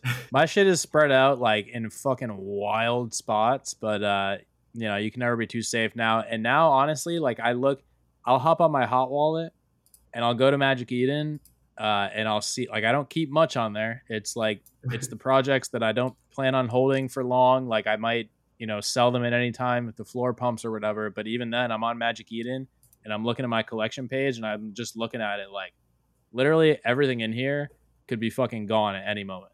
Yeah, I and it's mean, kind of crazy to think about. But. I did some work for a hedge fund, helping them with their key solutions, and what they do actually is it's a pretty large fund, and they have like 7 or 8 different offices. They put all their offices with more than 50 people in it. They put a safe, like a biometric safe, inside of a locked door, and it's multi-sig too. And they split up the seed phrases across all 6 different safes, like 2 words each. And there's also biometric, iris, Damn. and then a different person has the key to it. It's pretty much like the crypto that's just never going to get touched. Like, it's not efficient to move it. But yeah, there's levels to this shit. And like, yeah, it's really, at the end of the day, it's like, you got to be responsible for your own shit and stop using these. Yeah, I still don't think like I don't think I'm that big of a target. Like, I don't have that many DeGods, but there's always the opportunity to, like, somebody figures out who I am, and yeah, I was gonna say I have enough, sure. and there's always the chance where, like, all right, so this is actually, I remember now, like, what was making me think of this the other day. I was like, what if somebody like runs up in my house and, like, gun to my head, where's the ledger and the seed phrase? If it's in a safety deposit box or whatever the fuck they're called, I don't know why I'm having a hard time with that. Like, I literally can't give it to them. But if it's in my house, you could just say it's in but if you memorize it too. Good. Yeah, bro. Yeah, I was gonna say, bro. Like, just because somebody comes. Yeah, I mean, I think I'm just saying, like, security talk is like extremes that actually doesn't get to it at certain points. But like, the idea that you want another party involved with any type of custody is a risk, right? And especially, I'm gonna bury that shit in my backyard, dude. Fuck it. Only me and my dog know where it's at. All right. Speaking of, like, safety tools and shit, what are some of the tools that you use? Like, clearly you're a big, like, analytics guy. You know, watching other people's wallets, watching different projects and shit like that. What are some of the tools that you use to not only analyze, your investments, but also kind of, like, track your investments? Because that, to me, is a big issue with, like, knowing what your fucking P&L is, and Web3 is trying to keep track of all this shit. Yeah, I mean, there's some things I keep track of, and there's some things I don't. But I'll leave that there. But yeah, I mean, the tools I use a lot really is I think people will kind of find it interesting. I use like an all Twitter account a lot, and I'll just hop in very small project spaces and see what they say when no one's around. Also, like, there's a Discord I'm in that shows the bot activity on Twitter's and Discords. Shout out Nico, the Anon group one. That's super useful for me because, like, bro, my Discord DMs, I log on, there's 50, 60 shitty projects. Half of them are rugs that are like, whitelist collab with DeGods, whitelist collab. And I'm like, I just like being able to look at something and seeing right away if it's bullshit or not. Soul Sniper, obviously. Hello Moon, obviously. Excel. I'm in like an Excel maxi because, like, I'm in Excel all day. I pretty much speak a second language called Excel, So I do all my buying, selling, trading with live token prices and shit inside of. So you track all your own shit, basically. Yeah, I mean, I track my own shit. When I do taxes, I pay all my taxes for the record. Coin Tracker is pretty good with Coinbase. Yeah, don't even fucking bother me, IRS. Please don't audit me. But yeah, Coin Tracker is like really solid. Big tax guys. Love taxes. God bless America. Yeah, man, it's gonna be an interesting time without tornado cash for some people. Thankfully, I don't have to worry about that. But yeah, I mean, nothing really too crazy, man. A lot of it is like social cues because, like, think about why NFTs trade. There's like very few technical reasons, like, other than like staking coming out, or like this is all just people reacting to emotions. So a lot of it is trying to find like the unfiltered emotion from like the founders or whoever the main holders are. Also, like, just looking at wallets, bro. Like, the chain doesn't lie. Everything's on the chain. There's more information. Like, before you fucking ask, for anyone's advice in the alpha, like, the best alpha is learn how to read Soul Scan. Like, that shit's a book. And once you read the book, the information's all there. And yeah, maybe I have to do something with that with DeGods about like breaking down a Soul Scan step by step. People would just send me Soul Scans all day because it takes one day. That exists. Yeah, no, it's cool. And then also, like, there's levels to it where you could actually watch, go back super long, see keep tabs of how many times someone interacts with a specific wallet. And a lot of times there's like group traders running this shit up. Like, and then there's some software out there where you could visualize blockchain stuff, and that's helpful too. But yeah, I mean, I don't really have like a strategy because a lot of the shit I'm holding these days, to be honest. Like, I'm not really trying to flip shit right now. I'm just I feel that. kind of getting liquidity and chilling out a little bit, letting sometimes somebody help me. Chapter Slate chat. Somebody help me with the name of our website back in the day. That was the blog, and the first post was how to read the blockchain. Somebody help me out. Are we talking about? You talking about the? Was it DXYZ? It wasn't. was it D.XYZ? DE.XYZ. D.XYZ. Yeah. Let's see if that's. I think so. But yeah, that stuff's super valuable. No, that's a good one though. And people are just a little ignorant of Solana. I think like a lot of people don't know what a validator is. I don't know fucking shit, dude. Yeah, but I'm saying I think like think how much time. And doesn't have the motivation to learn. Yeah, but it really does make you understand the shit better. And like I also like you'll hit more mints if you understand how like RPCs and stuff work. But yeah, I mean, oh yeah, it's definitely. So what do you think, tools wise or maybe analytics wise, fucking whatever? What do you think is lacking in Solana or Web3 that we can still build? Yeah, so a lot of it is going to be, I think, addressed with the new Metaplex standard coming out. Like, shouts out to Metaplex. Like that company's different as far as shout out to Metaplex source and having so Facts. loyal. But yeah, so I think some things that are missing, I guess, would be like we're kind of just on Solana in general or NFTs. Whatever you want. Web3, Solana, NFTs. Yeah. Whatever you think is missing. Well, I think it's like crazy that none of these marketplaces came up with a solution to not have a floor price and just have a constant liquidity there. Like I know there's a few but nothing really caught traction. That's something that will be addressed, shortly. Solana, the mobile payments, but also like NFT liquidity. I think that's probably the biggest one. And like Sharky, Honey, Yaw, Fractal, like all these guys are working on it. But there's not like a mainstream one yet, in my opinion, at least, that's like really doing volume. But once you have NFT liquidity lending, like that completes the loop with DeFi. So then you'll just be fucking, an NFT is almost a DeFi asset at that point if there's liquidity against it. And I think like all the bags will be pumped at that point because people are just going to be locking the NFTs up in protocols, getting sold and buying more NFTs with it, right? And just levering up. And if there's more protocols, they could just loop the leverage and shit. But yeah, I think that's like I'm really excited to see how that progresses. Yeah. Back up though. What do you mean by not having a floor price? So like when you buy a stock, right? There's a market maker in the middle of it. So if you just hit in NFTs, it's all peer to peer, right?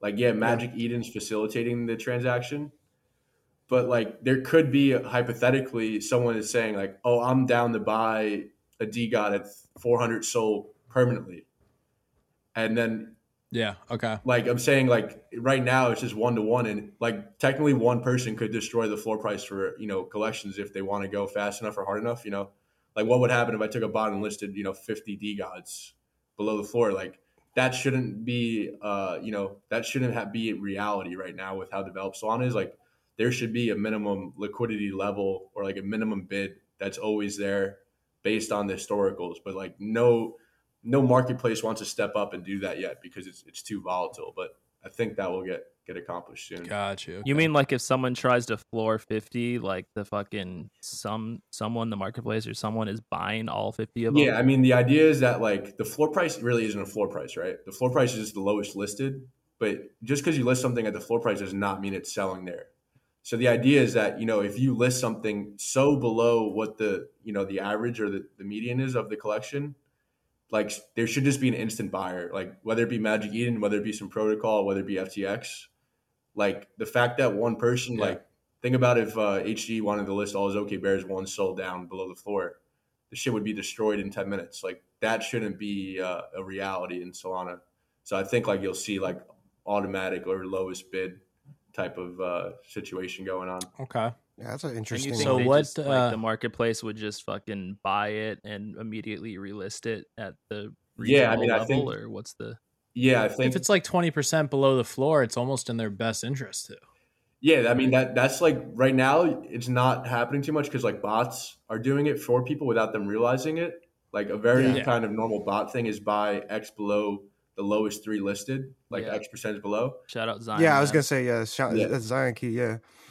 So it's the type of problem that will be solved organically, like one way or the other, because those bots, you can make decent money, but like you don't have it for all the collections or what. Like I would love to see like a Magic Eden or another protocol kind of just get involved with that type of stuff. But just because trading, it's like risky, right? It moves fast because one person could really just take out a floor of the right collection.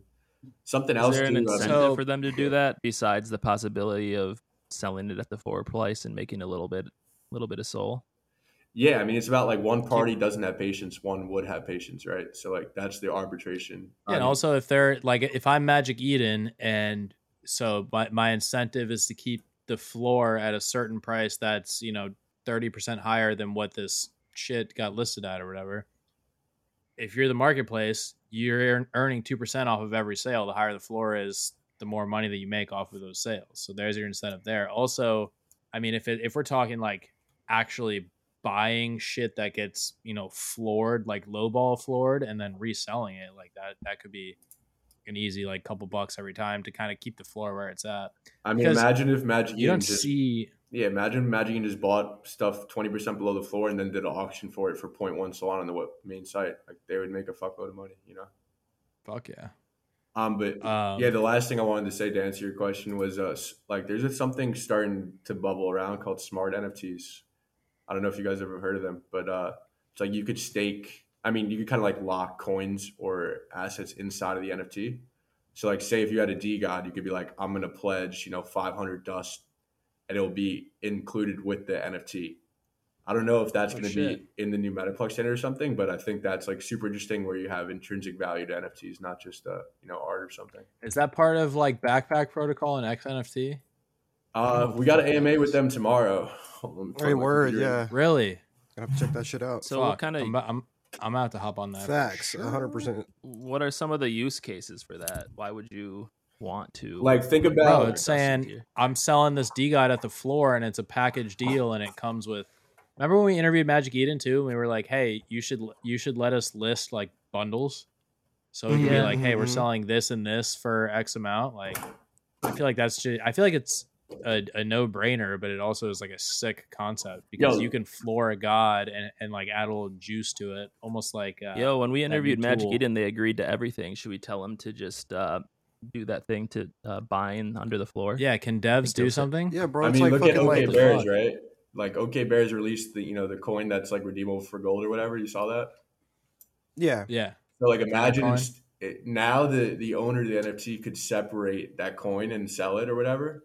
But if it was like a smart NFT, you could be like, oh, there's fucking a real amount of gold inside my NFT right now, and that's the value. Is that like the coin like matches the yeah. It's like a chicken pot pie, there's bro. Gonna be because like all the shit's like inside, bro. Utes connected to our DeGods pretty soon here. Yo, or what about? Did you guys see that tweet about the identical twin DeGods this week? Oh yeah, I did see that. Yeah. What was that? Yeah, like literal twins. So they were different when they were alive because there was like different grins on the alive DeGods, but dead the traits are literally identical and they're identical twins. And somebody, I think it was fucking Pimp Capital, maybe, like swooped them both up. But that like you could potentially sell them on secondary, free lunch capital. My bad. Yeah, same guy. Yeah. You could sell them on secondary, and you could fucking sell them for like 3,000 soul or something. Like the only twins in the entire collection. Although I think there was like one other pair of twins, but you could sell them as like somebody fucking link me the fucking tweet. I've never seen this shit. That's crazy. I'll find it and send it to you. I was gonna say because so hold on, even before we say possible this shit. The amount of traits. Yeah, that's what I was gonna say. Because there's the mouth. So there's two twins, and then there's one glitched. Because you guys seen the glitched one. So there's only one glitched. Yeah, the glitch. What glitched? It was so it had what was it? It was like it said radioactive tea. I think it got. Oh yeah, you know which one I'm talking about. The metadata was fucked up. Yeah. But so these are like if you go back and you look at the OG collection, like the mouth was different. There was like a smug mouth. There was like a smiling mouth. Shit like that. So they wouldn't have been twins until they got deaded, and then all of the traits are identical because all of the dead gods' mouths are identical. I want to see this shit. So that's what happened. I'll find the tweet for you. But so, anyways, like what I was trying to get at this with this whole lead on question is what is the first tool or a tool that you would like to see Dust Labs make?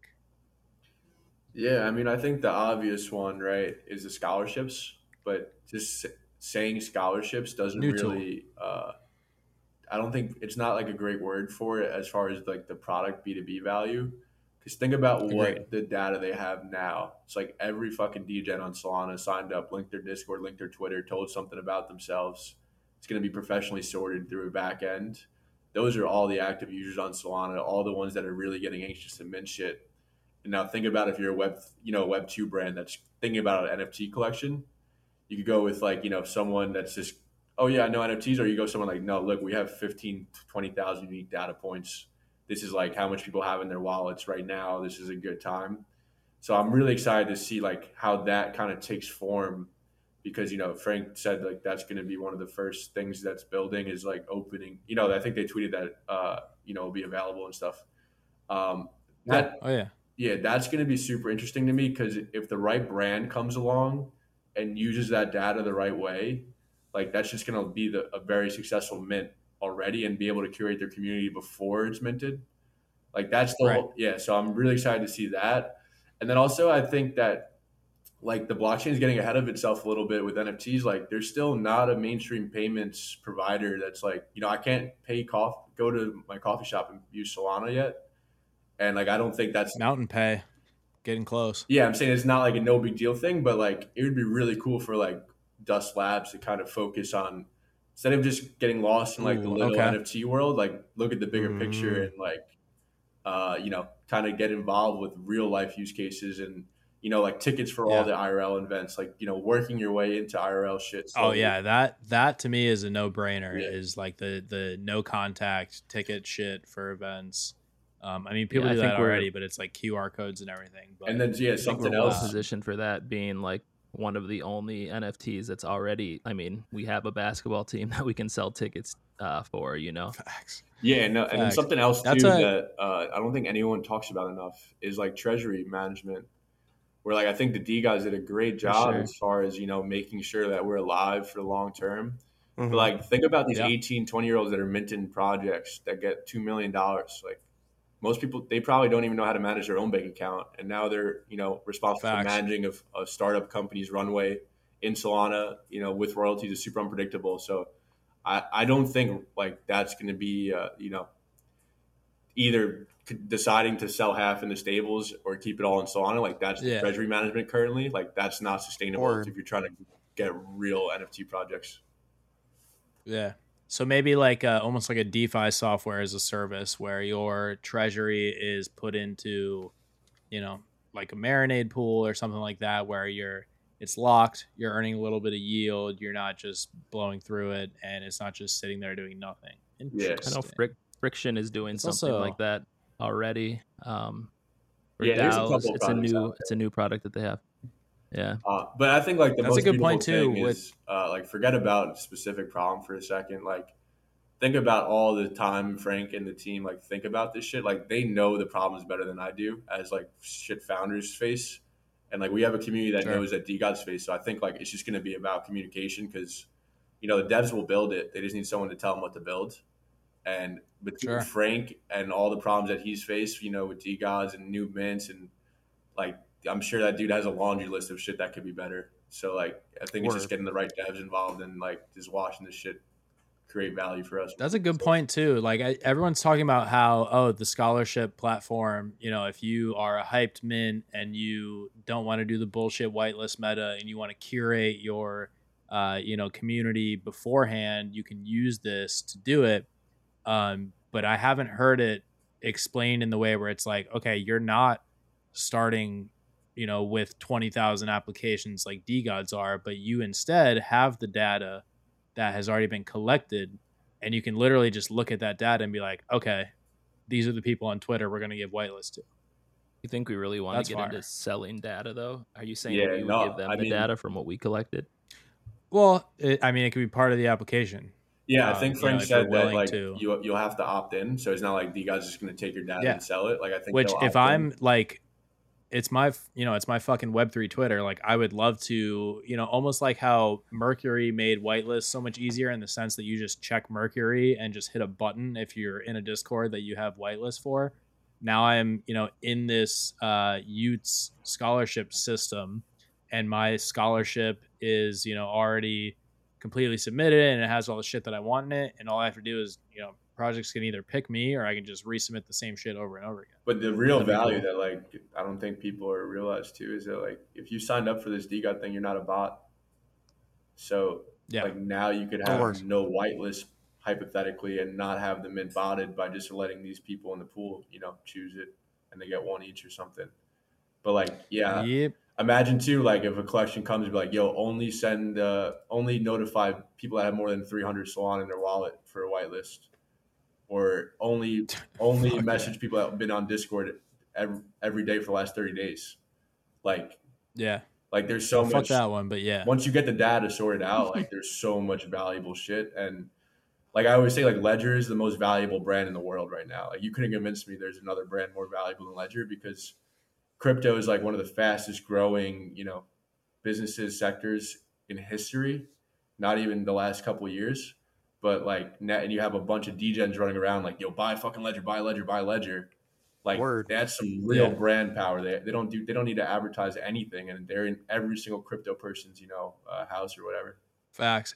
And somebody tried to pitch a non-Ledger hack. Shut up. Somebody tried to pitch me a non-Ledger hardware wallet the other day, and I just straight up was like, like, that's probably a scam. I'm just gonna buy a Ledger. It's like the fucking Kleenex of fucking hardware wallets, bro. And when you buy a Ledger, buy it from the official site or official Amazon store.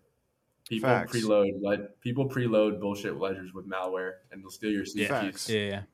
But Ledger's great, and like, with that type of thing, that it's kind of the like same thing with the Tornado Cash. The more users, the more safe it is. So it's like Tornado Cash, the best. And you could be super anonymous because there's so much money going into that shit every single day. And then with Ledger, it's like super safe because you have millions and millions of users across it. No one's private keys have been, compromised without them doing something stupid for the most part. Mm-hmm. All right, so we got a couple questions from the DeGods community on Twitter that I'm going to ask you.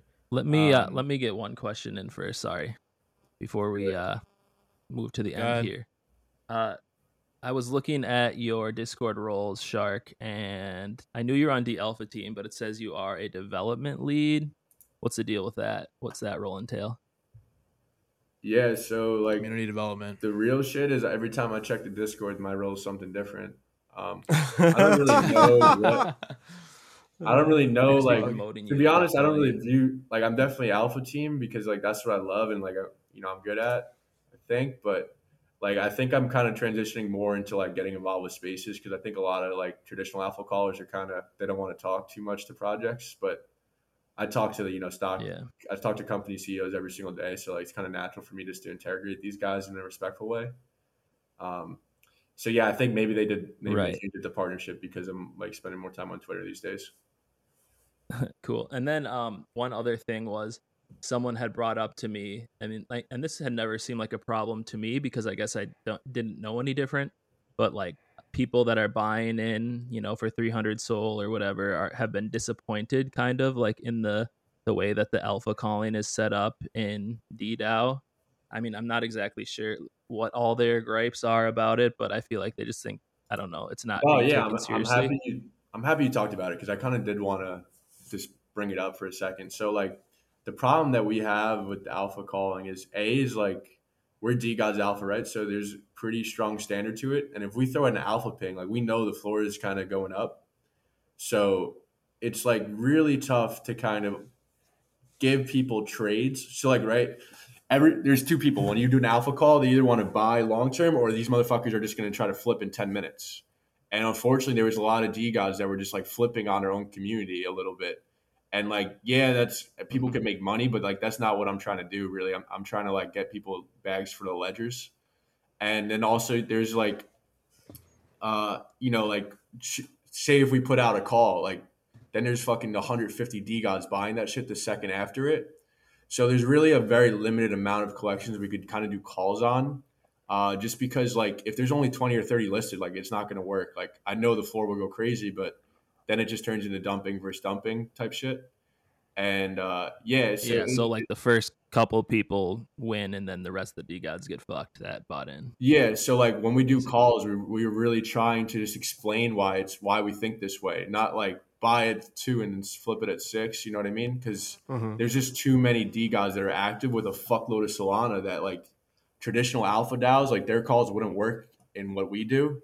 That's why we're really trying to focus on like doing more AMAs, listening to community, trying to just get whitelist spots that are for hyped up projects, because the calls do get really tough because like, bro, we can make a call on any collection and the floor price will move, volume will get done. But literally we're market movers. Yeah. So that's when it's difficult. And then you also have there's liability involved, right? And like for me, I rather not tell someone buy and then sell there. I'd rather say, hey, these are the reasons why I think this is a good buy.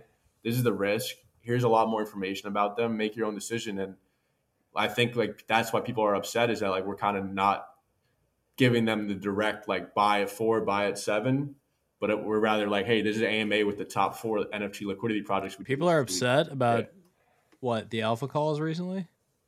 Yeah, some newer people, I guess, that are like, I bought this, $15,000 JPEG, and I was expecting like the alpha to be elite or whatever. Oh, I'll give you alpha right now. Buy a Tayo. All they do is fucking flip degen mints and shit like that in their Discord all day. Yeah, I mean that's also something we think about is financial advice. Yeah, NFA, yeah. Yeah, I mean that's something we think about too, is that like DeGods, there is an alpha chat, but like we're not an alpha DAO. At the heart of it, it's community, and like the alpha is super good, and like obviously there's a lot of active traders, but that's the alpha chat's so active. But like at the end of the day, I don't really view it as my job, and I think it's going to be phased out as like, buy this bullshit collection at 2 and sell it at 6 in the day. Like, congratulations. Like, I much rather sit down with the top 4, NFT liquidity projects, talk to those guys for an hour, then share my opinion on that and let people make their own decision, because why I can hold that project and maybe at 3-10x in a few months or so. Yeah. Yeah, but then get whitelist for the hottest shit that I gave him. I was like, because he was referencing other DAOs where he's making, these flips or whatever. And I'm like, well, those projects have nothing going for them besides being an alpha DAO. Like, that's not really the role that we're trying to fill. Yeah, exactly. And at the end of the day, like, I'm not here. Like, none of us have done this shit before, right? Like, no one, alpha DAOs just started happening like 6 months ago. So like, if someone has a good idea, like, I'm more than happy to do it. But I don't think everyone realizes how difficult it is when you have fucking like 5,000 people with a fuckload of Solana, that the second you post it, they're not going to read your shit. They're just going to go buy it. Like, it's not like, that's not really an alpha call. You know what I mean? That's like just front running people. Facts. God. Like, cause you guys know what reads that shit. Like, I know people will buy it then read it after, but like, shouts out Aussie had a great call of Vandals, but like that's a collection that you have like 10,000 where you could have a lot of people buy it at once, and like it won't make the floor price go super crazy, but there's not that too many collections out there. I missed that. Yeah, Vandals. Oh yeah, for sure. All right, so DeGod Hasselhoff is in the chat asking what you think about about Ledger storing customer sensitive data in a way that it can be leaked. Apparently, it was stored like in their e-commerce database. Are you familiar with this or? I'm not familiar with what he's specifically talking about, but like generally speaking, Ledger has been kind of best in the industry. It sounds like Ledger, I guess, like it was like, okay, so I buy a Ledger and I put in my name and address to get it shipped to my house, and apparently that got leaked. Personally, I'm gonna give my take on this now that I understand what the question is. That doesn't concern me, because the entire point of a Ledger is an offline like 2FA key to secure your fucking crypto wallet. I think they probably don't manage their e-commerce information the same way that like the actual encryption of the ledger itself is managed. So that's my take now that I understand what the question is. But go ahead. Yeah, I mean, my take on that is like, just for context. yeah, my bad. So just for context, so I found what he's talking about. So I'm reading. It's actually on Ledger's website. So it says it's under e-commerce and marketing data breach. So they have a bounty program, of course, and somebody reached out to them from their bounty program that said that there was a data breach that, according to them, like was leaking people's emails, and it was 9,500 people who were affected. They were all emailed, and then also the fix was immediately fixed. But yeah, that's just for context, but I'm listening to you guys.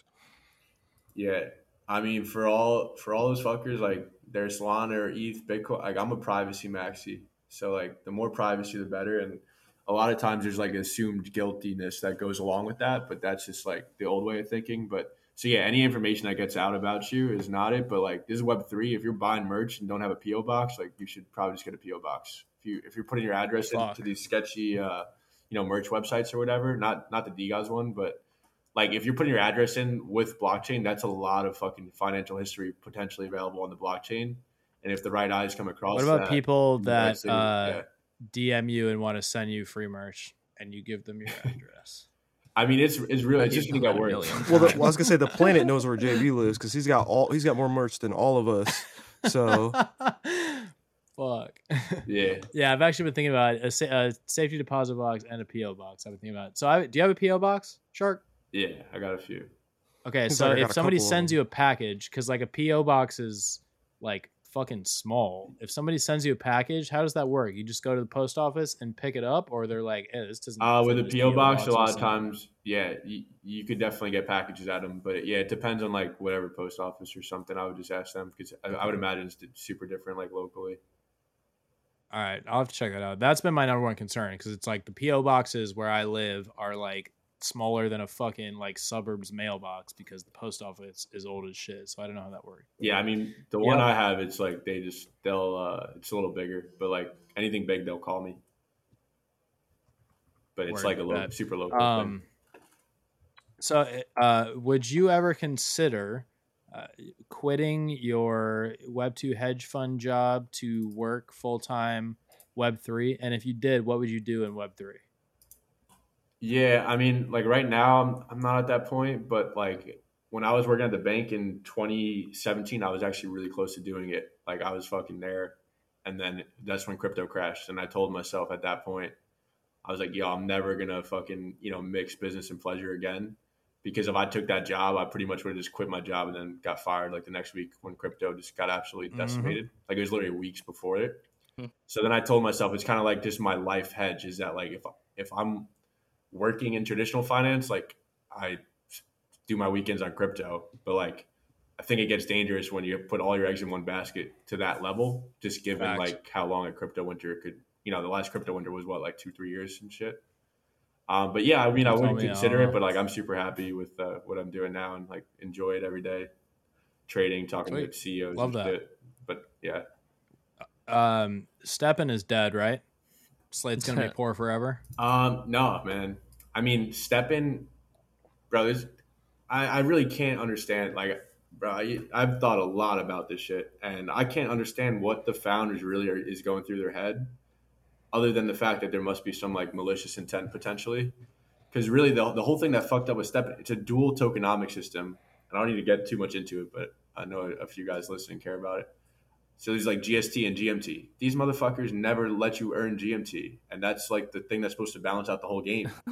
So now they just have their main tokens an unlimited supply with no cap across 3 different chains. Like, what do you think's going to happen? They got to roll out GMT and roll out renting. And then like their user base is still there. It's kind of, stagnant a little bit. But yeah, I am bullish. I've sold a few shoes, but I'm still holding like a lot. Yeah, I was just going to ask that, bro. Are we still bullish, bro? Because I remember like the first time I talked to you, bro, I come in the fucking voice chat or some shit. It's like, yo, chapter, bro, fucking step it, blah, blah, blah. But this was like months ago. But that's why I'm just like, oh, you would have made bullish. A bag, though. If you had true. Done and like anything that fucking Shark says, bro. Yes, of course. But that's why I was asking, are we still bullish like on Steppen? I mean, I think like as far as STEPN as a platform, like that is the most successful NFT collection in history. Period. Like they were made $128 million in Q2.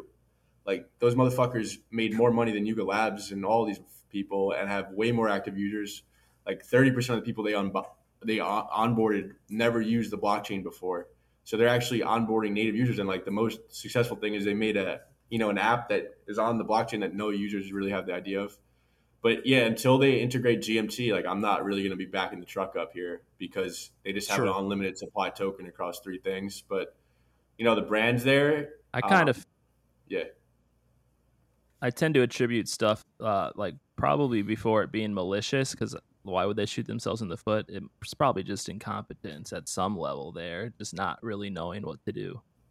Yeah, I mean, I don't know. I think it's intentional somewhat. I mean, this is all my speculation, right? I'm not trying to get sued. STEPN's like a real company. But sure. I think that they're trying to bring the prices down of the shoes to like where they're at now. And that's when they integrate GMT, because once they do that, GMTs, the tokenomics will kind of keep the value around that. So I think they just like 40. So they just decided to like fuck their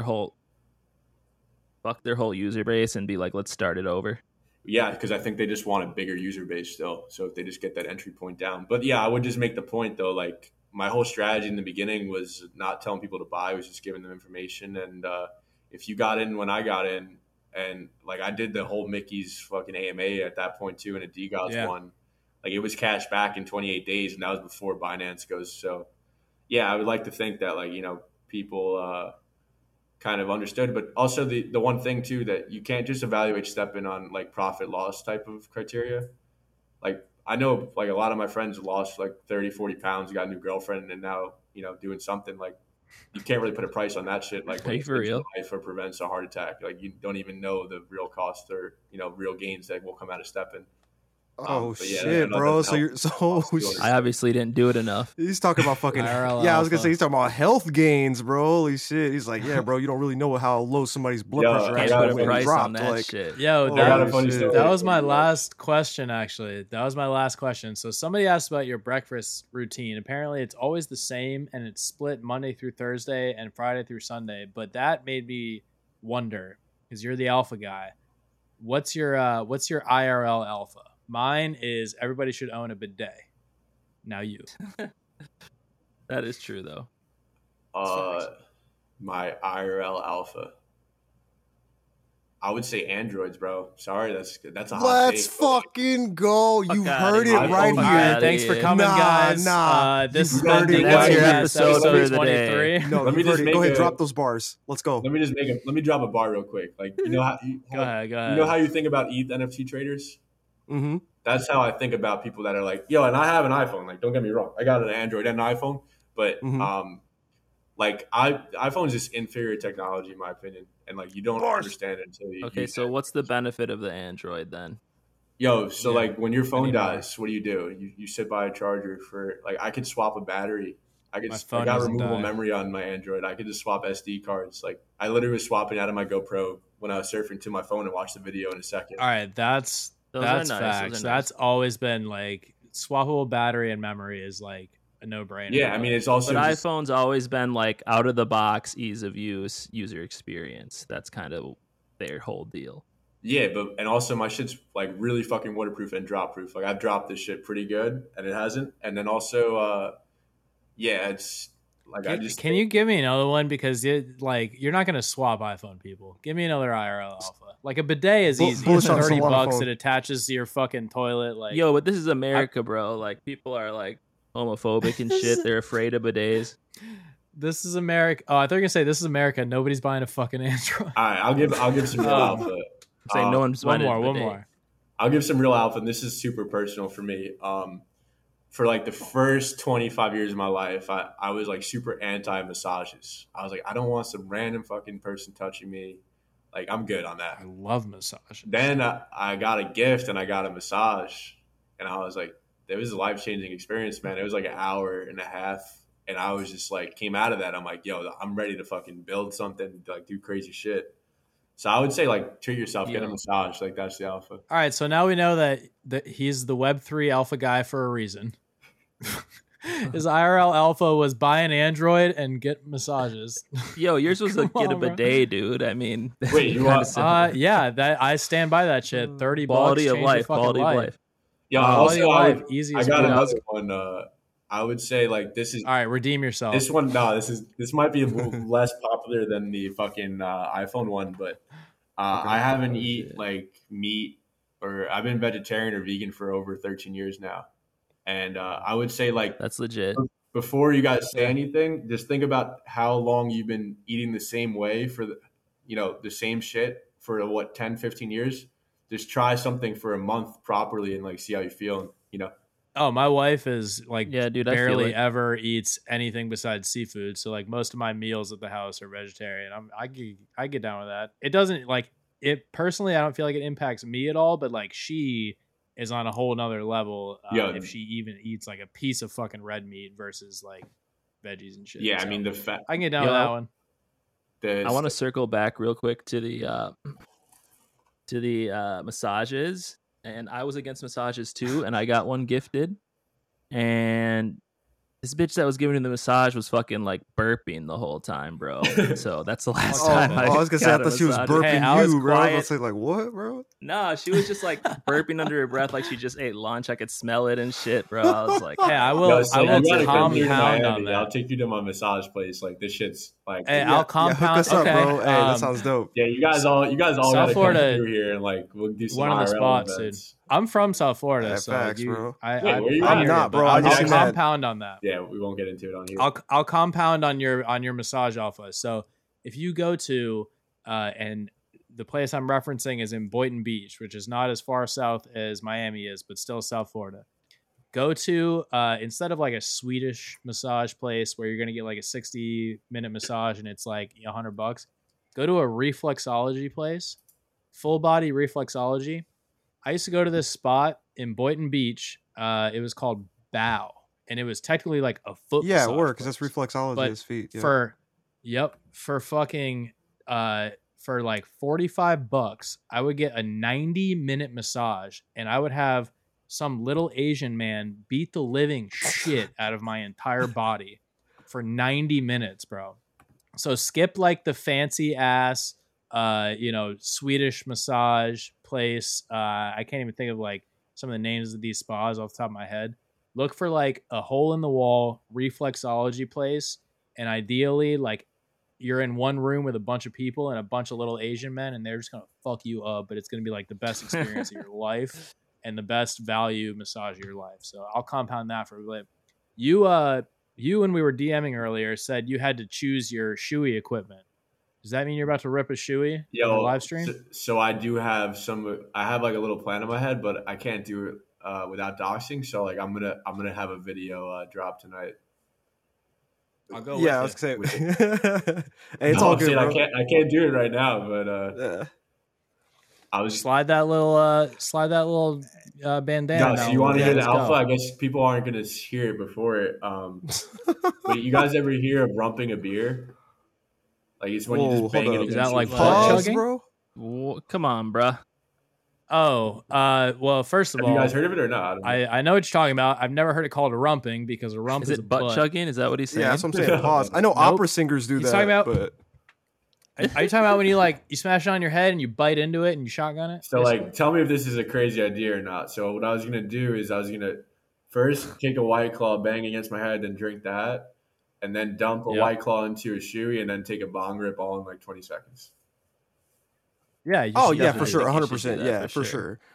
Right. But I was gonna say that's what fucking. So what did you call it? You call it rump? Why the fuck do you call it a rump chug? Rump chug. I didn't say that. No, I called it a rump chug. I called it a rump chug in the chat. He said rumping, I think. Yeah, rumple or rump. I feel like there's some like local names for all like common beer shit. I've heard of Rumplemans, like the peppermint booze. Yeah, I was gonna say. But like fucking rump chugging, bro, because it's like opera singers. Like that's what they would do, bro. They would chug like fucking like hella alcohol anally. Like before they go on stage. Oh my God. Yeah, you guys didn't know that. That's an opera it's an opera thing because you know that. Why? No, bro. So then that way when they go out on stage, bro, like nobody knows that they're fucking, drunk. that shit, bro. Bro, hey, Holy it's shit. facts, Why bro. couldn't they just It's facts. Why couldn't they just drink it down their throat and not tell anybody? Hey, Like, what's Yeah, I don't backstage. understand. Bro, well, I don't know, bro. I don't know if it's just I guess because 'cause they're like, you opera know, singers. like, yeah, I was gonna say I don't know if I'm it's gonna because have to fact check that. Hey, fact check it, bro. Bro, It's I'm a on thing. Google right now, and this is like this is not even like 5th page of Google. Bro, type shit. There's yeah, no it's a thing, bro. chance. Opera singers, fucking, you know, rump chugging. Butt chugged their yeah, booze. rump chugging. There it is. Opera singers, Okay. rump chugging. Well, we're gonna think of a different word for what Shark is gonna do. Yeah, with word. the shoey video. You said shoey equipment, so I brought a shoe and I brought a fresh beer up here with me just in case. But Well, you should do Well, it. I was gonna say, you're the chief shoey officer. You should always have I that. could do it. I'll take my computer outside, set it up real quick, and then I'll do it with like my back to it. Is that cool? yeah, run it. All right. Yeah, wouldn't it be to keep their vocal cords fresh? Why would that Confirmed be Johnny Sins. Well, because they're not drinking the beer, but you would think like it Yeah, would it's lubricate liquid, your though. throat. yeah. Yeah, I don't know, man. I guess they don't just know. wanted to get super fucked up because don't you get super drunk if you put some shit up your butt? I don't I know, think so. It's bro. like, but I know that this is I a know thing. a guy. Straight to I the know a guy that bloodstream. literally did a butt chug All right, with I a think- beer bong. He's a Wait, he's how's the insane. best way to do this, you think? Because I have to drink it and also bang it on my head. So should I just take a step back and do it like from the side? Well, Sure. I've never been in this situation. I think Weird ass story. yeah, I think just back up a little bit. Oh shit, and this is some. Yeah, good. fucking I've run put never a it. hole in your mask. Yeah, we can see you. Yeah, we got you, bro. Oh yeah, that's a great spot. Good. Yeah, word. I'm gonna give you a head start. To rump it. This is key to rump it. You gotta Or- stop yeah, saying he's like, rump it. rump it, rump it. This is probably what his homies be saying. They be crowding around him like, rump it, I'm gonna rump do it. it. And I'm just over there like, pause. Oh my god. Yeah. Yeah, let's go. Pause. Cheers. Oh, okay. This dude says he's gonna fucking kill himself? Okay. Rump it. Yeah. Rump it. This is the Rumpelstiltskin, bro. Yep. Fire. Will he litter, though? Will he litter? Oh my god. Yo, shout out to responsibility. Let's go.